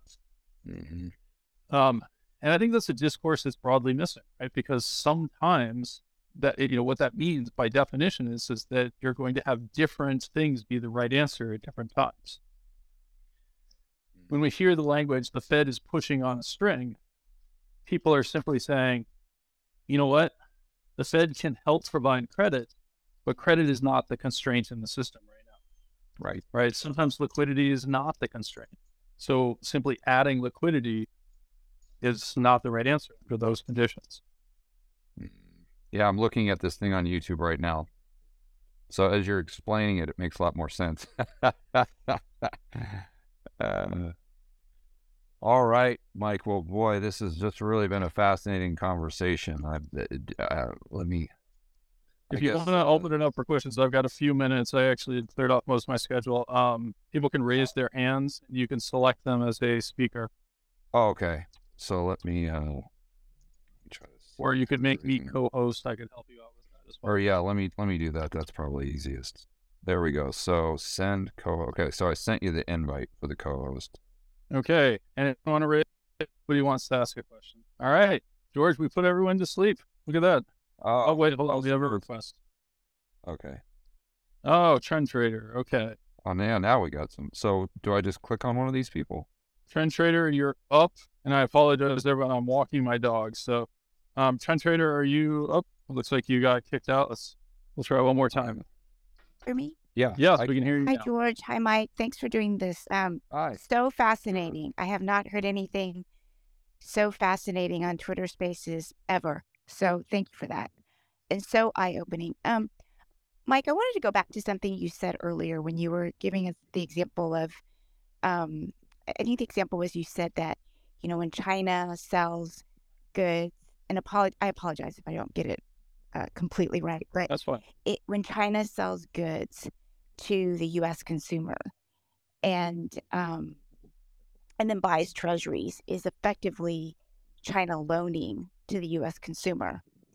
That was fascinating, by the way. I had not quite thought about it that way, but if that was the system that was set up, I mean, wouldn't we eventually get to a place where China would be loaning a lot, buying a lot of U.S. treasuries, and getting to a position where they might want more of the cut, if there's not a better way to put it? So didn't we basically set up the system in such a way that resulted in the situation we're in right now that it shouldn't have surprised anybody? What am I missing? Well, what you're missing goes back to this dynamic of how it develops, right? So China could choose to develop along a path in which it wants its citizens to be able to raise their quality of life by increasing what they're purchasing from the rest of the world, right? That would be the really positive outcome. Then you would eventually rebalance trade because the relative terms of trade would suggest that the Chinese become more capable of purchasing stuff. But that's not the path that they chose to follow. So can you expand on, that's fascinating, by the way, but can you expand on, is it because of the communist system and what their incentives are that they didn't really help their citizens be able to be consumers to the world? Yeah, because it seems like the standard of living is I dramatic. don't know that I would say it was because of the communist system as much as I would say it was because of a philosophical framework that allows them to do that, right? Communism becomes a very convenient cover for from each according to, their ability, to each according to their need. And oddly, the needs of the elites are obviously much greater than the needs of the rest of the people. I'm being facetious when I say that, obviously. But that's what you have, right? China has an extraordinary number of incredibly wealthy individuals. I believe at last count, there were something like 32,000 people in China with fortunes over 50 million, in a country in which the average income is still around $7,000 to $10,000 a year. Right. So the vast majority of Chinese actually can't afford to buy the products that they're producing for us. Right. This is the Henry Ford observation that he wanted. It's not really true, but he wanted his workers to be able to afford Ford vehicles. Right. Great outcome. Right. But that's not what they're doing. So as long as they continue down this path and the Chinese consumer can generally not afford the goods that they're going to produce, I mean, we're just going in one direction. I mean, there's no other direction to go. I mean, yeah, you nailed it. That's the way the system is set up. And so the unfortunate reality is that you can use that, as Lenin observed, you'll get capitalists to sell you the rope with which you can hang them, right? We found ourselves at various stages in this pandemic completely dependent upon China for many types of goods that we no longer had the capacity to produce.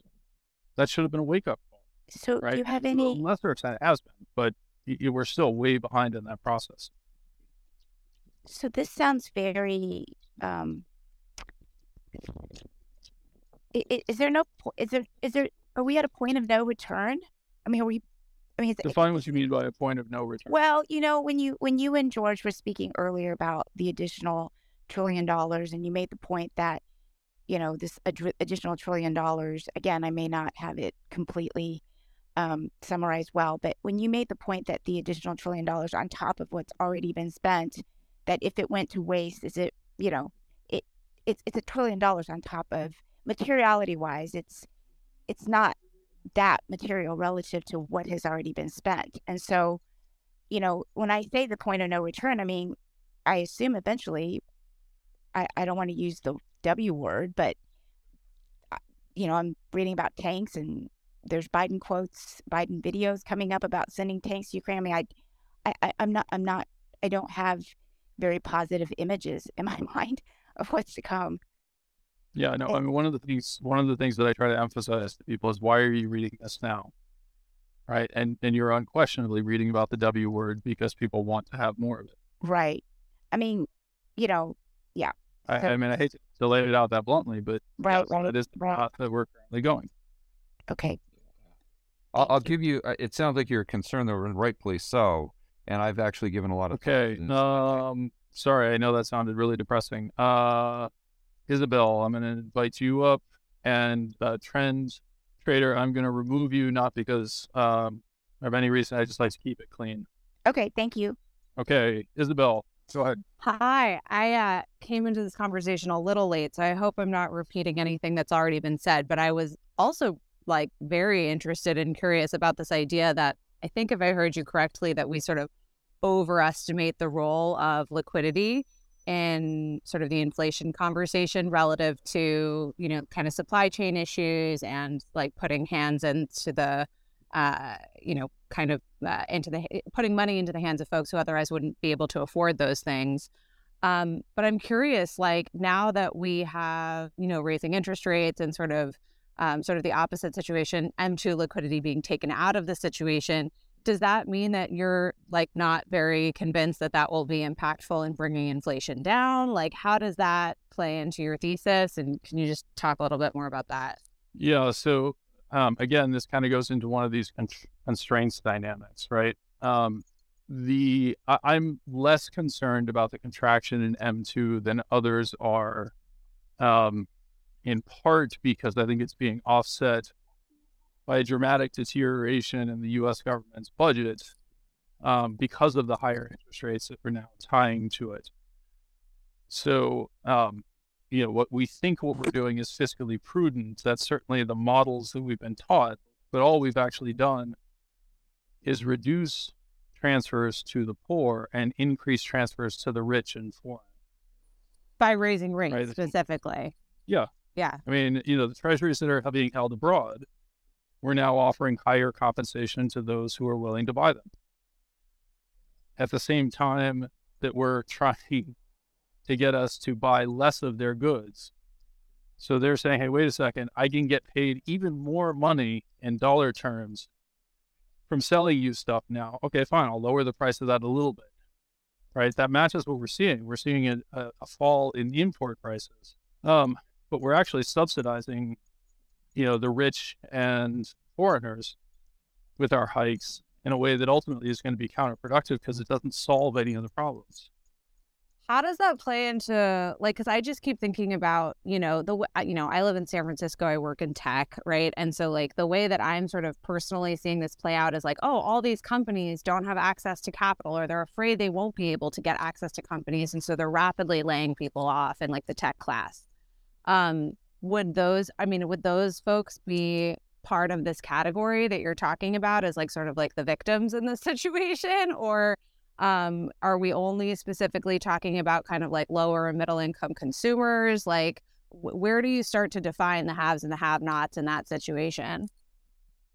Well, I think unfortunately working in technology in San Francisco, you've been part of a protected class in a way that's not dissimilar to if you'd been an automotive worker in Detroit in the 1950s and 1960s, right? You would have thought, geez, this is really the life, only to have the ultimate rug pull kick in the 1970s.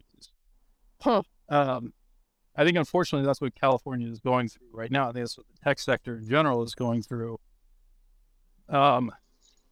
is a Elon Musk facilitated recognition that we don't have to pay these people nearly that much, nor do we need nearly as many of them. But that rug pull is basically being catalyzed by raising interest rates. I mean, is that accurate? By a reduction in M2 liquidity? Is that a fair statement or not really? Or is that not? I think that they are. I think it's providing a convenient excuse in the same way that headlines about inflation facilitated corporations raising prices even as they were not experiencing meaningful cost pressures, right? If everybody's screaming about inflation and I say, oh, I have to raise prices because of inflation, you're like, oh, I understand, right? But what we've seen is corporations are printing record profits and record profit margins. They're not really suffering from cost pressures. They're simply exploiting a market position. Do you think that tech is being disproportionately affected because tech by and large is not profitable? So many of these tech companies are not profitable. They're sort of more monetization investment plays. Is that maybe why tech's being disproportionately affected in your opinion? I think that has much more to do with it. I think the narrative of venture capitalists offering an embedded return, and Silicon Valley being uniquely positioned to offer access to that, created a very protected class that is now beginning to break. Okay, I'm not as convinced that it had that much to do with interest rates, etc. In fact, there's a bunch of economic papers that are written on exactly this subject. If you have super low interest rates, people basically say, what's the point of trying to compete with Google? Because they could just borrow at very low cost and destroy them. Right. So so functionally speaking, the interest rate situation is kind of creating this rug pull. The question is just maybe that was a market inefficiency that we needed to correct. Is that sort of your point of view? I think unfortunately that the Federal Reserve thinks that it's fighting inflation by hiking interest rates, and that's built on a discarded, by anyone who's really paying attention, a discarded model of money. right? Interest rates don't work the way that they think. What they are arguing, right? The rationale behind the interest rate increases is that by making it more attractive for you to save, that you're going to reduce consumption. It's very clear that the majority of households do not do that calculus. They do not say, gosh, I'm getting 0% on my savings account, therefore I'm going to buy extra ice cream. Right? That's just not the way it works. Sure. High unemployment rates, though, right? I mean, my understanding is that they're not even necessarily saying higher unemployment rates will absolutely lower spending. And we will have higher unemployment rates if companies can't borrow, at like these low rates. Just like you said, I thought Google is a perfect example. Like they're going to lay people off. Like unemployment rates, particularly in that kind of like upper middle class tech, like whatever class of folks, like they're getting laid off left and right. Like with that, I would actually frame it slightly differently and say that Google now feels empowered to lay people off because it's less worried about them emerging as competitors. Because sorry, say that again, because it's less worried about competitors. Less worried about those employees who now no longer work for Google going and creating competition for Google. I see. I mean, thank you. I just have a very negative view of what the Fed is doing. Yeah, I understand. Okay, cool. Thank you. Thanks so much. My pleasure. Okay. Mike, can you hear me? We can do a couple more. We've got Rajiv Patnam and Isabel. Thank you. Okay, Rajiv, you're up. Unmute yourself. Hey guys, really enjoyed the talk today. So thanks for that. I guess my question is, with China reopening and their data being questionable, kind of at best, do you think there's a real risk and chance, or that they're going to try to correct some of the data flaws they have in the past by killing more people off with COVID, not actually killing them, but using COVID to reduce the population numbers? Or do you think they're going to use the reopening as a chance to kind of continue to push elevated numbers, which could obviously cause inflationary push, et cetera, as they drive forward with more government spending? So I'm going to offer up a theory that I haven't shared many other places. I actually think that what Xi is doing by opening up, I put out a tweet on something related to this earlier today. I think he's basically saying, okay, who's really not with me? Raise your hands. And if you try to leave the country, you try to get your money out, you try to do that, you've just raised your hand and said, yes, I'm actually an enemy of the state. So I don't actually think this is going to last all that long. In general, I think that China's past the point of making good policy.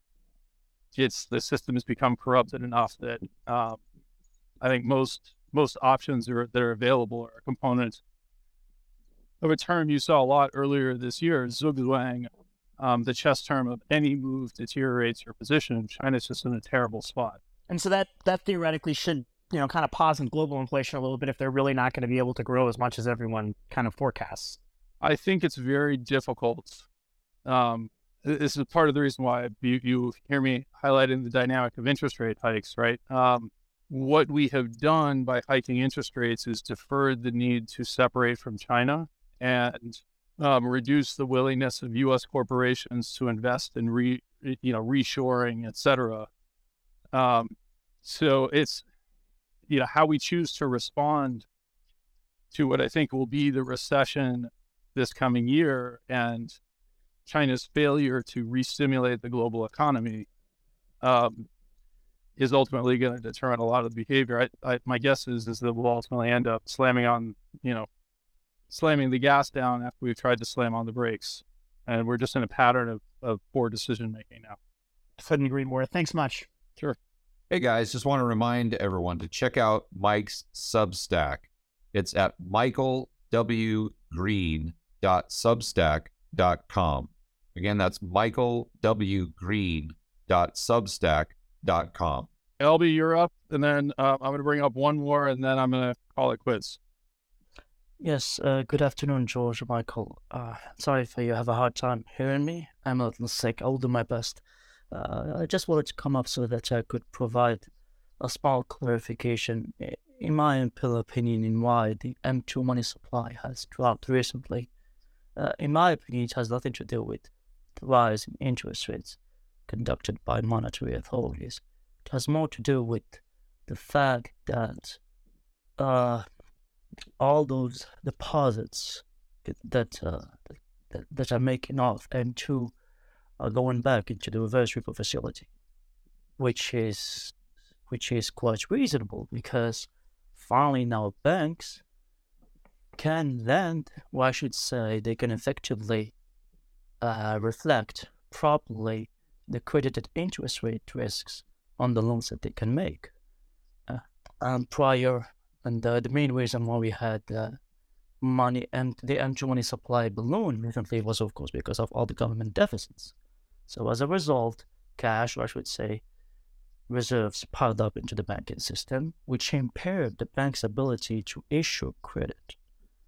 And as a result, with the rise of interest rates and with credit finally being profitable for banks, they decided to dump all that extra liquidity into the reverse repo facility so that they can issue profitable loans, therefore leading to a reduction in M2 money supply.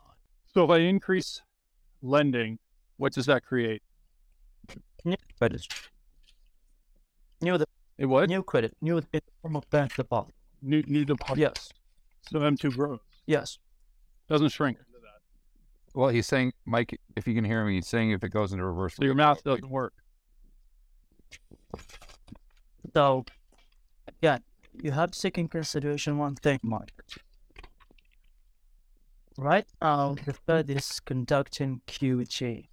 But at the same time, it's not in the exact matter that you really was, in the sense that right now, the Fed is only allowing government securities to mature, and they're not reinvesting the proceeds. And they're destroying the proceeds. In other words, they're just reversing the balance in the book. Under normal circumstances, if they wanted to reverse what they've effectively done for the last 10 years, they would be dumping government securities, and that would lead to an even higher shrinkage of M2 money supply. Right or no? Right or wrong? Would you agree with this or not? If the government is selling securities, that increases the quantity of securities they're held and lowers the quantity of cash. Right now? No. Yes. It's just math. No. Of course it is. No. Okay. Why do you say no? As far as I can see things, the government hasn't borrowed recently, and therefore, they also have reached the debt ceiling. How could you possibly expect them to issue paper? Okay, so you're saying in the last week, the government has hit the debt ceiling. Now, yes. I'm speaking right now, today. Okay, but that's not actually what we're talking about, LB. We're talking about the decline in M2 that's happened over the past year. We're now at a negative M2 growth. That's not because we hit the debt ceiling today. So what cuts caused the reduction in M2 in your humble opinion? If it's not excess cash going to the reverse repo facility held by banks? No, I think the excess cash, the reserves going into the repo facility or into money market funds, that's just a transfer of the two, right? But what we've seen is everything ranging from companies have a reduced desire, and it's usually corporations that are driving a lot of this. That's why the corporate sweep was such a big deal. It was introduced in the 1980s and 1990s. But it's usually the large depositors that are saying, you know what, I'd rather own a 2-year government bond, or I'd rather be in a money market fund that doesn't count towards M2 calculations. That's what's shrinking it. If I take my cash checking account and I put it into a money market fund or into a bond fund, or I use it to buy a bond or a Treasury Direct tip, that shows up as a decline in M2. Fair enough. Well, with that being said, how is, in that case, a treasury bill any different from a dollar balance? Simply in its marketability. If I walk in with a treasury bill to my local grocery store, they'd look at me like I was an idiot. Absolutely. I mean, I'm not saying that you can buy goods and services with it, but can't you post it as collateral? Why are you asking me the question? Can't you just post it as a collateral and get credit? Not at my grocery store. I can do that at my bank or my brokerage. Exactly. and then we'll give you credit, and you can do whatever you want. I mean, they're not going to. Right. So if we saw an increase in credit, then we would see M2 rise because that would transfer to deposits in my bank account. But that's not what we're seeing. What that I'm trying to make is that even if M2 money supply has dropped, Mike, why do you look at if it's a bad metric? This is the point that I'm trying to make. This is the point that I'm trying. I didn't say it was a bad metric. I said it doesn't cause the inflation that people think it causes. Well, inflation was never. I'm not of the school of thought that inflation is a monetary issue. You know that. Well, I don't know you, so I don't know what you believe. Well, we've had this conversation before, which is why I allowed myself to say such thing. Okay, I mean, I have to apologize. Yep. I did not internalize your monetary philosophy. Right, but I guess I don't know what we're saying. Can you hear me? You know what we've established is that M2 is shrinking for non-nefarious reasons. okay, and what? And that the impact that it has on inflation is moderate at best. It's a secondary component, just like its expansion was moderate in terms of its impact on inflation. It was a coincidence as compared to a driver relationship. I guess I'm just not sure what you're trying to say. The point that I'm trying to make is that, I mean, it's not the end of the world. It's not a big of the deal, and I only came up to provide a reasonable explanation why it has dropped in the first place. That's all. Because I keep hearing this in spaces, that's all. Can you guys hear me? Okay, but you didn't hear it in mine. But all right, okay. We'll do one more because I don't want to end on that note. Aaron Sepulveda Kui. Hello, guys. Can you hear me? Yes. Oh, okay. Hello, I'm Aaron Sepulveda. I'm an economist. I work for the Libertarian Christian Institute. Just real quick, it's more like my view, and I tend to follow better total spending, either nominal GDP, nominal income, or gross output, and whatever the Fed is doing, and that's it's interesting to discuss the mechanics on how that works. But what is happening is, if you look at gross output, nominal gross output, total spending is dropping, and so certain industries, they're very sensitive to interest rates, far away from consumption. They're contracting, while the ones that are closer to consumption are expanding, and that's the way inflation gets fixed. We lower spending so that certain industries can increase their output close to consumption, and then all the other ones that are not so close to consumption, like tech, for example, start to contract. So that will be just my input, if you wish. Okay, Aaron, can you hear me? Yes, I can hear you. Okay, I don't know why. So I mean, go ahead. Again, I'm struggling with what you're actually trying to convey. You're saying that technology, because it is further away from the production function. Consumption. Okay, I mean, just very, very quickly, is a technology company like, Zoom, is that close to consumption or far away from consumption? In my view, it would be somewhat far away. It's not producing food, for example. Right, but the fact that I have free Zoom communication means that I'm spending less on other forms of communication. Yes, correct. Okay, so how is it beneficial then to penalize Zoom? Oh, because that means that Zoom is not expanding, and consumption and resources can go to consumption industries. And it's not like you need tremendous amount of solar. Because if I look at drilling rigs, for example, yes, they're falling. If I look at investment, there you go. The drilling is far away from consumption. There you go. So everything is so what is next to consumption in your mind then? Retail is consumption, and then next to it will be warehousing, which will be like Costco or whatever. And then manufacturing will be behind. Let's be really clear. The Costco is not warehousing. Costco is retail. No, that wouldn't be considered retail, because they sell in wholesale. If you want to call it wholesale, is that a better label? I guess wholesale and retail are not the same, and people don't go the same way. Costco has a retail model of wholesale, right? It is the membership-based subsidization program. So the costs associated with running the organization are largely supported by the memberships that are sold as a retail operation, not a wholesale operation. but they still sell, and then the consumers do behave. They treat it as a wholesale business. They don't treat it as retail. They don't go and buy one item or two items. They go and buy a lot, and then businesses buy from it. So consumption businesses go and buy stuff from them. So it is not consumption. Now it is really close. Yeah, that's not for sure. And so it will behave differently than, let's say, oil, because it's closer to consumption, and oil is not. Yeah, I mean, there are wholesalers and operations that fit the description that you're making. Costco is a terrible description of that. That's not how Costco's model works at all.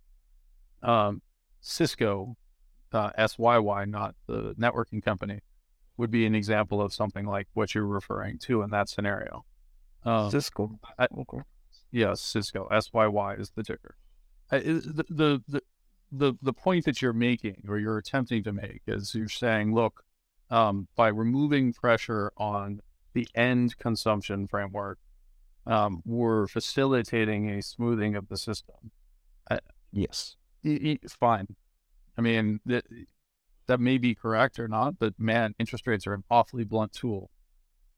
Oh, well, that we could agree, and as I told you guys, we probably can discuss the whole process on how that works. But the point is, some industries have to slow down so that consumption industries can expand, so that they can increase output, and so prices and inflation can start coming down. But yeah, I mean, there's more to it than the summary that I have to do right now. But that is my view, that total spending has to decrease, and it's unlikely that consumption spending is going to decrease super much, but it has. So that does help output, and lowering consumption, slowing consumption spending does help reduce inflation. But that's about it. I mean, I don't think I have anything else to add. Yeah, I mean, again, I'll say that there's definitely elements of truth to that, but what we're actually seeing is most of those consumption-oriented economies, ranging from Amazon on down, are reducing their investment, not increasing it. So, what we're actually doing is setting the stage for when the economy ultimately tries to recover, we'll just have price pressure all over again. No, investment did increase in the latest numbers. Now, what were the companies that were increasing investment? Because it wasn't residential, which is kind of like the way it's supposed to be. That I haven't seen which of the companies are they're increasing investment. So very quickly, all forms of fixed investment are falling in the latest GDP report. The only form of investment that had any meaningful expansion was inventories, which is an extremely low quality form of investment. I mean, I'll just lay it out. I think your data, I think your interpretation of the data is wrong. Yeah, we agree to disagree. That's fine. Okay, Mike. All right. Let's try one more. Why not? Wheat Pro, you did a great job in my spaces yesterday, so we're gonna bring you up. Aaron, thank you very much. I'm gonna drop you down. See you guys. Hey, Mike. Thanks for hosting the space. Can you hear me? Yeah, it does. Okay, perfect. Yeah, I wanted to just touch on the investing in education. I thought that was a really brilliant point you made. To just go back to George Gammon. George Gammon, you were sort of saying like you were worried about like malinvestment or the cost being wasted, right? Or like somehow squandered. But when you think about the cost of ignorance, like that is vastly outweighs the risk of actually squandering a little bit of money here and there. Because what we know with government spending is, yes, there'll inevitably be some waste, but does the money that does get allocated efficiently, does that more than make up for all the waste and some corporate bureaucracy or government level bureaucracy and push society forward? And I would just like to point to time and time again, I think you see like a lot of successful examples from government where, yes, there's waste, but also you do have society as a whole being pushed forward, or the leading edge of technology being pushed forward. Classic example is like SR-71 Blackbird was funded under a black program, right? But that really, you could argue pushed forward understandings of aerodynamics and aviation. So I just wanted to end on that. Thanks for hosting a great space. Going to your point, I think it's very clear that government spending, although there is a cost-benefit analysis, that overall there would be far more cost than there would benefit if history is a teacher. I mean, you used a couple examples, which I think are accurate, of government spending being maybe on net balance beneficial. But when you look at all of the bureaucracy and all the waste that we have, I think it would suggest that on net balance, government spending is usually more detrimental. I always say that the intention of, or a result of government spending is usually the opposite of the intention. And I think that, again, if you go through history, that would play out over and over and over again. I mean, just look at the lockdowns as an example, and then look at all the government spending that was, PPP loans and then the stimulus checks and whatnot. Look at how that distorted the economy. And you can say, well, George, it had some benefit because it gave money to people that were hurting. And then I'd say, okay, well, that's true, but now let's look at the costs.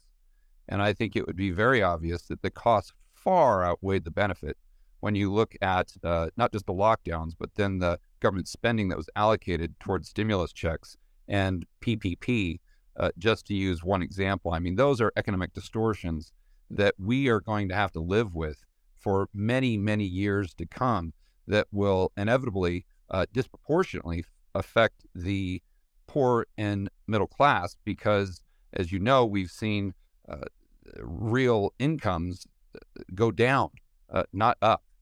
So yes, it's great for the first month or two and people are getting the checks, but after a year or two, now all of a sudden they're in a worse position than they were in 2019 because their purchasing power is actually less now. They've gone through the additional money that they have in aggregate total in their checking accounts.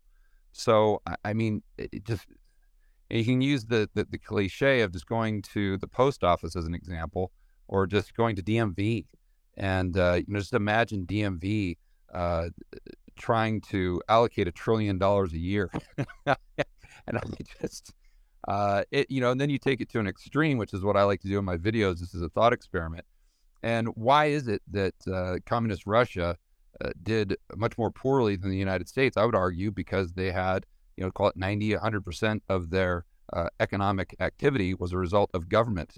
And if what you're saying is true, that on net balance, government spending is more beneficial, then we would want more. Then you could show throughout history that as government spending increased, then I know Mike doesn't like the GDP number, but the real GDP would increase if that's the metric you're using. And I think that usually you're going to see the complete opposite of that. And that's why United States did far better than communist Russia. Yeah, just to quickly follow up on that, George, I'd like to just highlight big difference between United States and Russia. You could argue, arguably the land is vastly more productive in the United States, no, because transportation systems are, and decision making is more decentralized in the United States as well. That's the key point I like to make there. And when you got to look at investments by government on a case-by-case basis and not paint with too broad of a brush. And in the case of education in particular, if you're choosing to invest that money in education, the alternatives are you end up with a bunch of ignorant people that are going to be in jail. And in New York, it costs $100,000 a year to imprison an inmate, right? Yeah, so that's a real opportunity cost you got to weigh, right? Right, but I think you're assuming that if you just throw more money, if the government throws more money at the problem, that it's going to improve because that's the intention. And my point is, if you look at history, you'll see that usually the result is the opposite of the intention. I mean, look at student loans as an example. You could say that, okay, if the government backs these loans, it's going to be a good thing because it's going to reduce ignorance. Okay, well, look what it's done to the amount of kids that we now have that are just burdened with all of these student loans and the student loan debt, and they'll most likely never get out of that. So again, I realize what the intention is, but usually the result is the complete opposite. And I'd go back and look at the statistics that I was mentioning with Mike that show that, just throwing money at the problem, even when you look at it in terms of education, does not always produce better results. And, I think the reason South Korea stuck in my mind is because they spent so little per student, but yet got such good results, relatively speaking. And, then here in the United States, we just throw more money and more money and more money. What we've seen is it's not going to benefit the student. You're just going to have more and more and more administrators, and it's going to create more and more bureaucracy, and it's actually going to be detrimental to the student, although the intentions may be good. It's this typical, road to hell is paved with good intentions. And I do grant you that there are some instances that you can point out where the cost benefit made sense. I would argue the highway system. But overall, I just don't think that history shows us that government is a good allocator of resources. Hey guys, just want to remind everyone to check out Mike's Substack. It's at michaelwgreen.substack.com. Again, that's michaelwgreen.substack.com. There's absolutely truth to what George is saying. But I would also highlight that, when we talk about Port Bell projects, we talk about bridges to nowhere, right? So it's not what we choose to do, like deciding to invest money in childcare, in children's education, in making people more productive members of society is almost always a good thing. The behavior around student loans, the way that they're constructed, is a byproduct of private sector lobbying of government, such that we have 17-year-olds making non-dischargeable choices without any information about the quality of the education that they're receiving. And over half of the student loan debt that is outstanding to those who never actually graduated from college, right? So the fact that it's a terribly designed program, we can treat that as, well, what else would you expect from a government outcome? Or we could say we demand better. Right. And we're all you can feel it in George's language, and I'm sympathetic to it. Right. We're all so overwhelmed with the scale of the problem that we're incapable of even starting to fix it. We can't take representatives that we all universally agree are terrible and say enough. So, I'm very sympathetic to the desire to shrink government, but understand that, George, you're speaking to your tribe. And part of what I'm trying to, and by the way, I am, hopefully I've been very clear on this, I am super sympathetic and naturally more part of your tribe than any other tribe. But I'm also saying that we're not doing a good job of talking. Right? And so if your solution is simply, well, I don't want to hear anything else other than shrink the government, somebody who says, yes, but I've got all these people that are being poorly served by the existing and the government calls, so therefore I'm going to ignore you. Yeah, I apologize. I had a call just come in. Therefore I'm going to ignore you, right? That's not helping. You've built an extraordinary following. And I would actually suggest that part of your responsibility at this point is figuring out ways to get your followers and you yourself talking with people who you're deeply uncomfortable with, to understand what they're seeing that's so different from the way you're seeing it. That's why the institutions play such a critical role in our society. It's why sending people to school together so that their children talk and they're forced to interact with each other, or attend church together so that we're forced to interact with people that we might feel uncomfortable with. We've deeply disadvantaged ourselves by giving ourselves access to national forms of entertainment so that George and I can have audiences that are measured in the millions that pay attention to us on a national basis, while the local school board has nobody showing up. And we just, it is incumbent upon us to have these uncomfortable conversations to start bridging those gaps, because that's the only way we're going to solve it. Or it's going to be the W, as somebody else introduced. Yeah. And I want to be clear. My motivation is not speaking to a tribe. And, my motivation is actually doing the opposite of that. And just trying and I applaud you reaching out for exactly that reason. Why? What's that? I said I very much applaud you reaching out and trying to understand, as compared to turning around and saying, to your audience, God, that Mike Green guy is a moron. No, absolutely not. No, Mike, you're a super smart guy. I'm just trying to see, what am I missing here? And let me listen to all viewpoints with an open mind and try to see if my thinking changes, right? And I don't think my thinking has changed because I don't know that I'm coming out here. And although I talk about, small government, I'm not just throwing that out there as some sort of broad cliche that's a cure-all. I think it requires thinking, but well, I don't know, Mike. I think I need to process it longer. But what I think the conclusion right now for me is that I see what you're saying, and on paper it works well. And just like the prior caller, I think it works well. I just think in practice, the probability of us having a good outcome as far as cost benefit is very, very low. Although, maybe what you're saying is that's our only option right now. And unfortunately, we're kind of backed up into a corner where the only thing we have is a Hail Mary. Yeah, just maybe that's way to ended on that, George. I just like to say, I like to highlight the individual responsibility of politicians and administrators. Like, you have to believe in the system to a certain extent in order to actually create a positive change.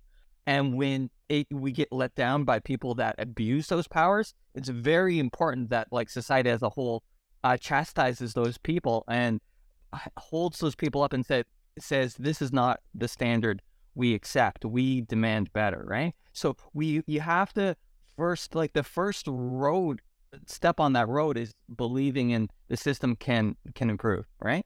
Now, thanks for letting me talk. I'm gonna step down, but great talk, both of you.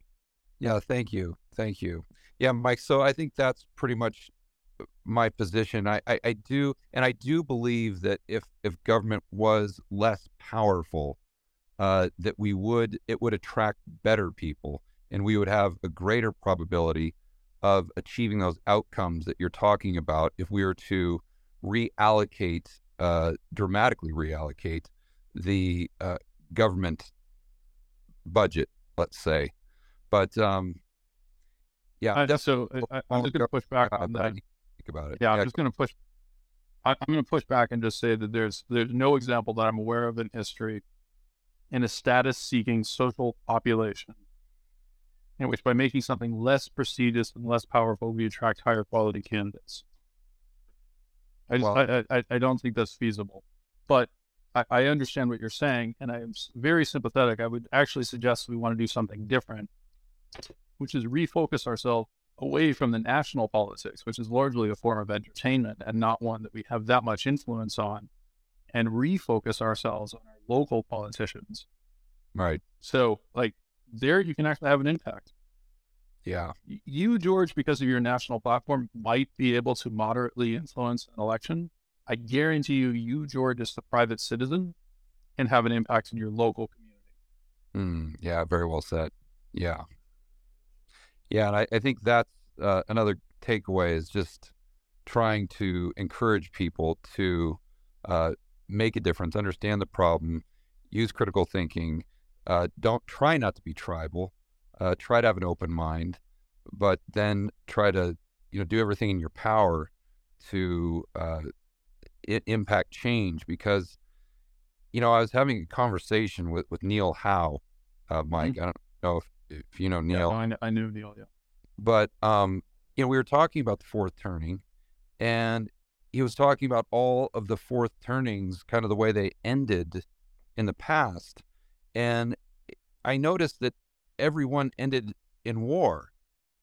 And I said, Neil, I realize that we're at the end of the fourth turning right now, and it may end in the late 2020s, but does it have to end in war? Is there any way out? Can we somehow do something to get onto a different path? And he actually kind of hesitated to answer the question because I don't think he liked the answer, right? And he just said, George, the only thing I can tell you is that every fourth turning in the past has ended in war. That's all I can tell you. And so, the way I've kind of built up optimism since that conversation, and maybe I'm just kind of, maybe I'm just trying to create a world that doesn't exist just to sleep well at night. But it's that because we have the internet today, and because people like yourself have such a large voice relative to, the 1990s or the 1980s or something like that, where no one would even know who you are, most likely. No one would know who I am, obviously. But now that we have this way to communicate with so many people, maybe, just maybe, that gives us that way out to where it doesn't have to end in war. As long as people just stand up and do whatever they can in the local community or online or whatever it is to try to change the narrative and get people to open up their eyes. Maybe I'm being naive. I wouldn't say that you're being naive. I'd say that you're being, I'm going to steal from Peter Thiel, who, by the way, unfortunately, I think is on the opposite side of this.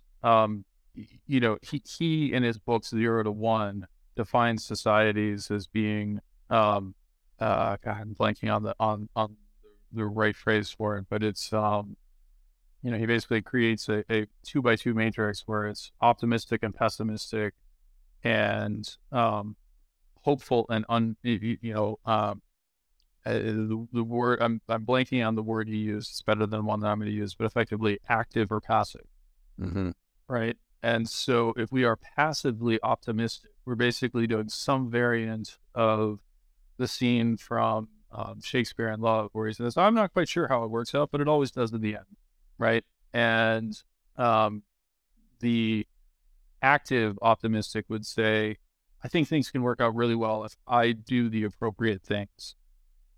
Right. So I'm going to make a plan, and here's how I'm going to choose to prosecute it. I think by and large, most of us are trying to sleep well at night saying, well, there's really nothing I can do about it, but you know what? It's always worked out in the past. So therefore, I'm not going to become actively involved. And we like to paint pictures of the past in which we convince ourselves that nobody thought that way. Right. But remember, with the American Revolution, somewhere between 20 and 30% of the U.S. population left because they believed that they should stay with the king. They moved to Canada, they moved back to the UK, etc., or England at the time. Yeah, they're the Tories. They're the loyalists is what they're called. But, and the temptation in the aftermath of the Revolutionary War was to take away all their property, right, by government fiat in order to punish them. Right. Now, one of the key innovations that Alexander Hamilton made, or key choices that Alexander Hamilton made, was to respect their property rights for the most part, and to encourage them to invest in the United States, because what we desperately needed was investment. So very early on, establishing that commitment to property rights, etc., holding our nose against working with individuals that we otherwise despised, was critical to the process of development in the United States versus many of the other regions in the New World that devolved into various systems of exploitation by the elites, right? So, we know what we have to do here. We have to be actively optimistic, right? You believe things are going to end up better, but we cannot basically, if you are describing a situation of war, then we should be planning better than our competition. And we should be figuring out what the resources that we can put in place are so that we emerge from this victorious and in a better position than we were before. And that's not what we're doing. Mike, you said last night that we didn't want to turn into China.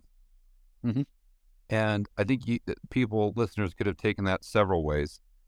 One thing that struck me was just from a standpoint of the size or the power that their government has. That's worrisome, obviously. Totally agree. Totally and completely agree. So how do we prevent that? I mean, I go back to the lockdowns, right? Because I think that's just fresh in everyone's mind. It's such a great example. And at the time, I was on my channel, I was just really pounding the table that we need to do a cost-benefit analysis. And as you said, you were doing the exact same thing. But it seemed that in the mainstream media, no one was doing a cost-benefit analysis. And if they were doing a cost-benefit analysis, it was only based on a couple things, like how bad is the virus, what is the R naught value and whatnot. And I said, well, wait a minute, how are you not including the cost of giving the government this much power and the probability that they will use that against you in the future?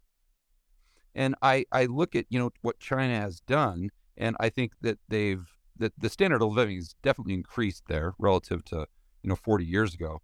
But now, they're an overbearing kind of authoritarian, I think is the right word.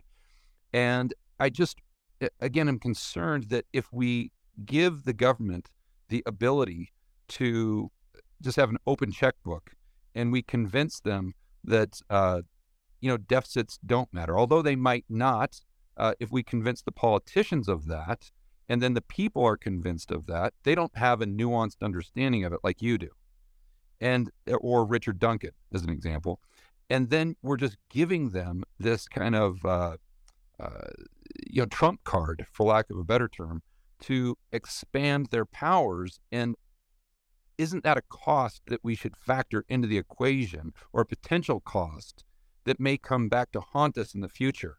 And I think, that's maybe one of my big concerns, just because from my own personal experiences, government is, I don't want to go as far as to say evil, but they're a lot closer to evil than they are to good, right? So what is your idea of that type of risk that we add into the equation?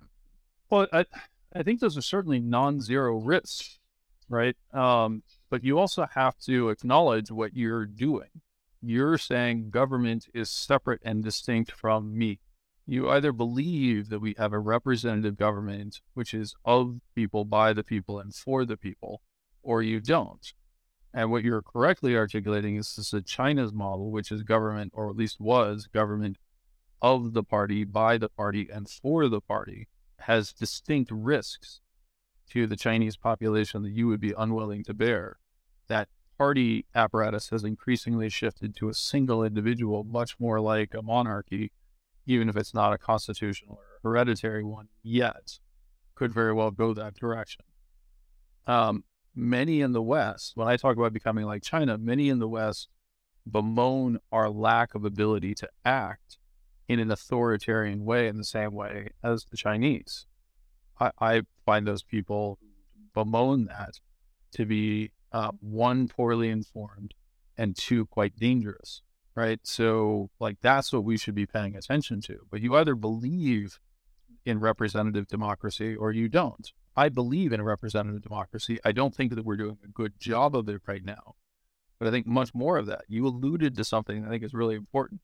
Most people are not as nuanced as you are, Mike, right? Well, that could be, one nuance could be a bad word, right? You could be saying most people are not as bad as you are, Mike. I don't think that's what you meant. I think what you're saying is most people are not as well informed. Well, the solution to that is to make them informed, not to treat them as if they can't be. You either respect your citizens or you don't. We're showing every indication we do not. That is not healthy. That's not it's completely insane the way that we behave. And that's been introduced on the left with deplorables, and it's been introduced on the right with libtards. We're all guilty of it. Yeah. Well, Mike, you've given me a lot to think about, my friend, and I sincerely appreciate it. My pleasure. We have different views, but yeah, we have different views, but boy, it sure is fascinating to, I know I kind of verbally stumble through this because I'm trying to, think so quickly about what you're saying, but it gives me a lot to process over the weekend and for the next few weeks. And for that, I'm very, very, very grateful. Well, I appreciate that as well. I appreciate the opportunity to speak to your audience. I appreciate the patience of everybody out there in suffering through both my monotone voice and my highly offensive statements, which I find myself congenitally incapable of not making. No, but critical thinking is a messy process. it is, unfortunately. You correctly articulate that. Mike, how can I help you promote what you're doing, and how can I help a fellow individual that's trying to be actively optimistic? So I think that there's a couple of things. One, you used exactly the right terminology. Encourage people to be actively optimistic by seeking out your advice, the advice of others in terms of their individual financial choices, and being proactive in their life. They're already well down that path. The second part of it is to encourage people to become active in their communities, right? And so, like, I recently started writing on Substack. One of the things that I find so interesting is how they encourage people to continue to write, right? It's part of their business model. They have a profit incentive for that. They don't generate any revenues unless I charge, and therefore they're constantly trying to encourage me to generate revenue on this sort of stuff. But the simple reality is that they're out there regularly saying, hey, what did you write today? What did you communicate? What did you contribute? And I would encourage you to take your audience and the individuals that are listening to you and ask them that same question. What did you do to make your community a better place today? Mm-hmm. Yeah. And I think if we all start honestly assessing that, and it can be as simple as, you know what, I saw a piece of garbage and I picked it up and I threw it away. Or it can be as simple as I went to the school board meeting and I asked in a respectful tone, what's our plan for raising the quality of our education of our children?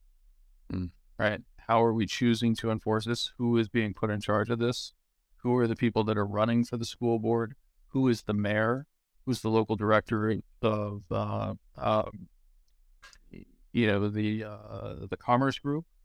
Right? Like every single one of the Chamber of Commerce, every single one of these are ways that we can contribute, and educating yourself in the process, reading books like Richard Duncan so that you understand what money is as compared to grabbing, some historical, quote that's been yanked off the internet and promoted to you by either a Bitcoin promoter or a gold salesman. Understanding what those things actually mean, how they play into the current construct, etc., and asking questions rather than asserting can often be really helpful in that process.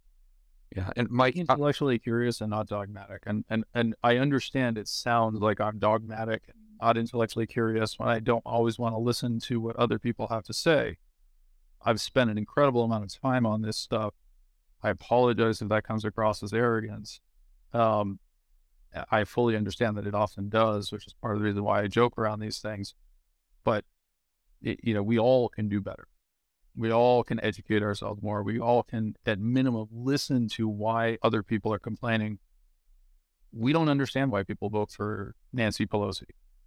We honestly don't, because we're not willing to talk to them.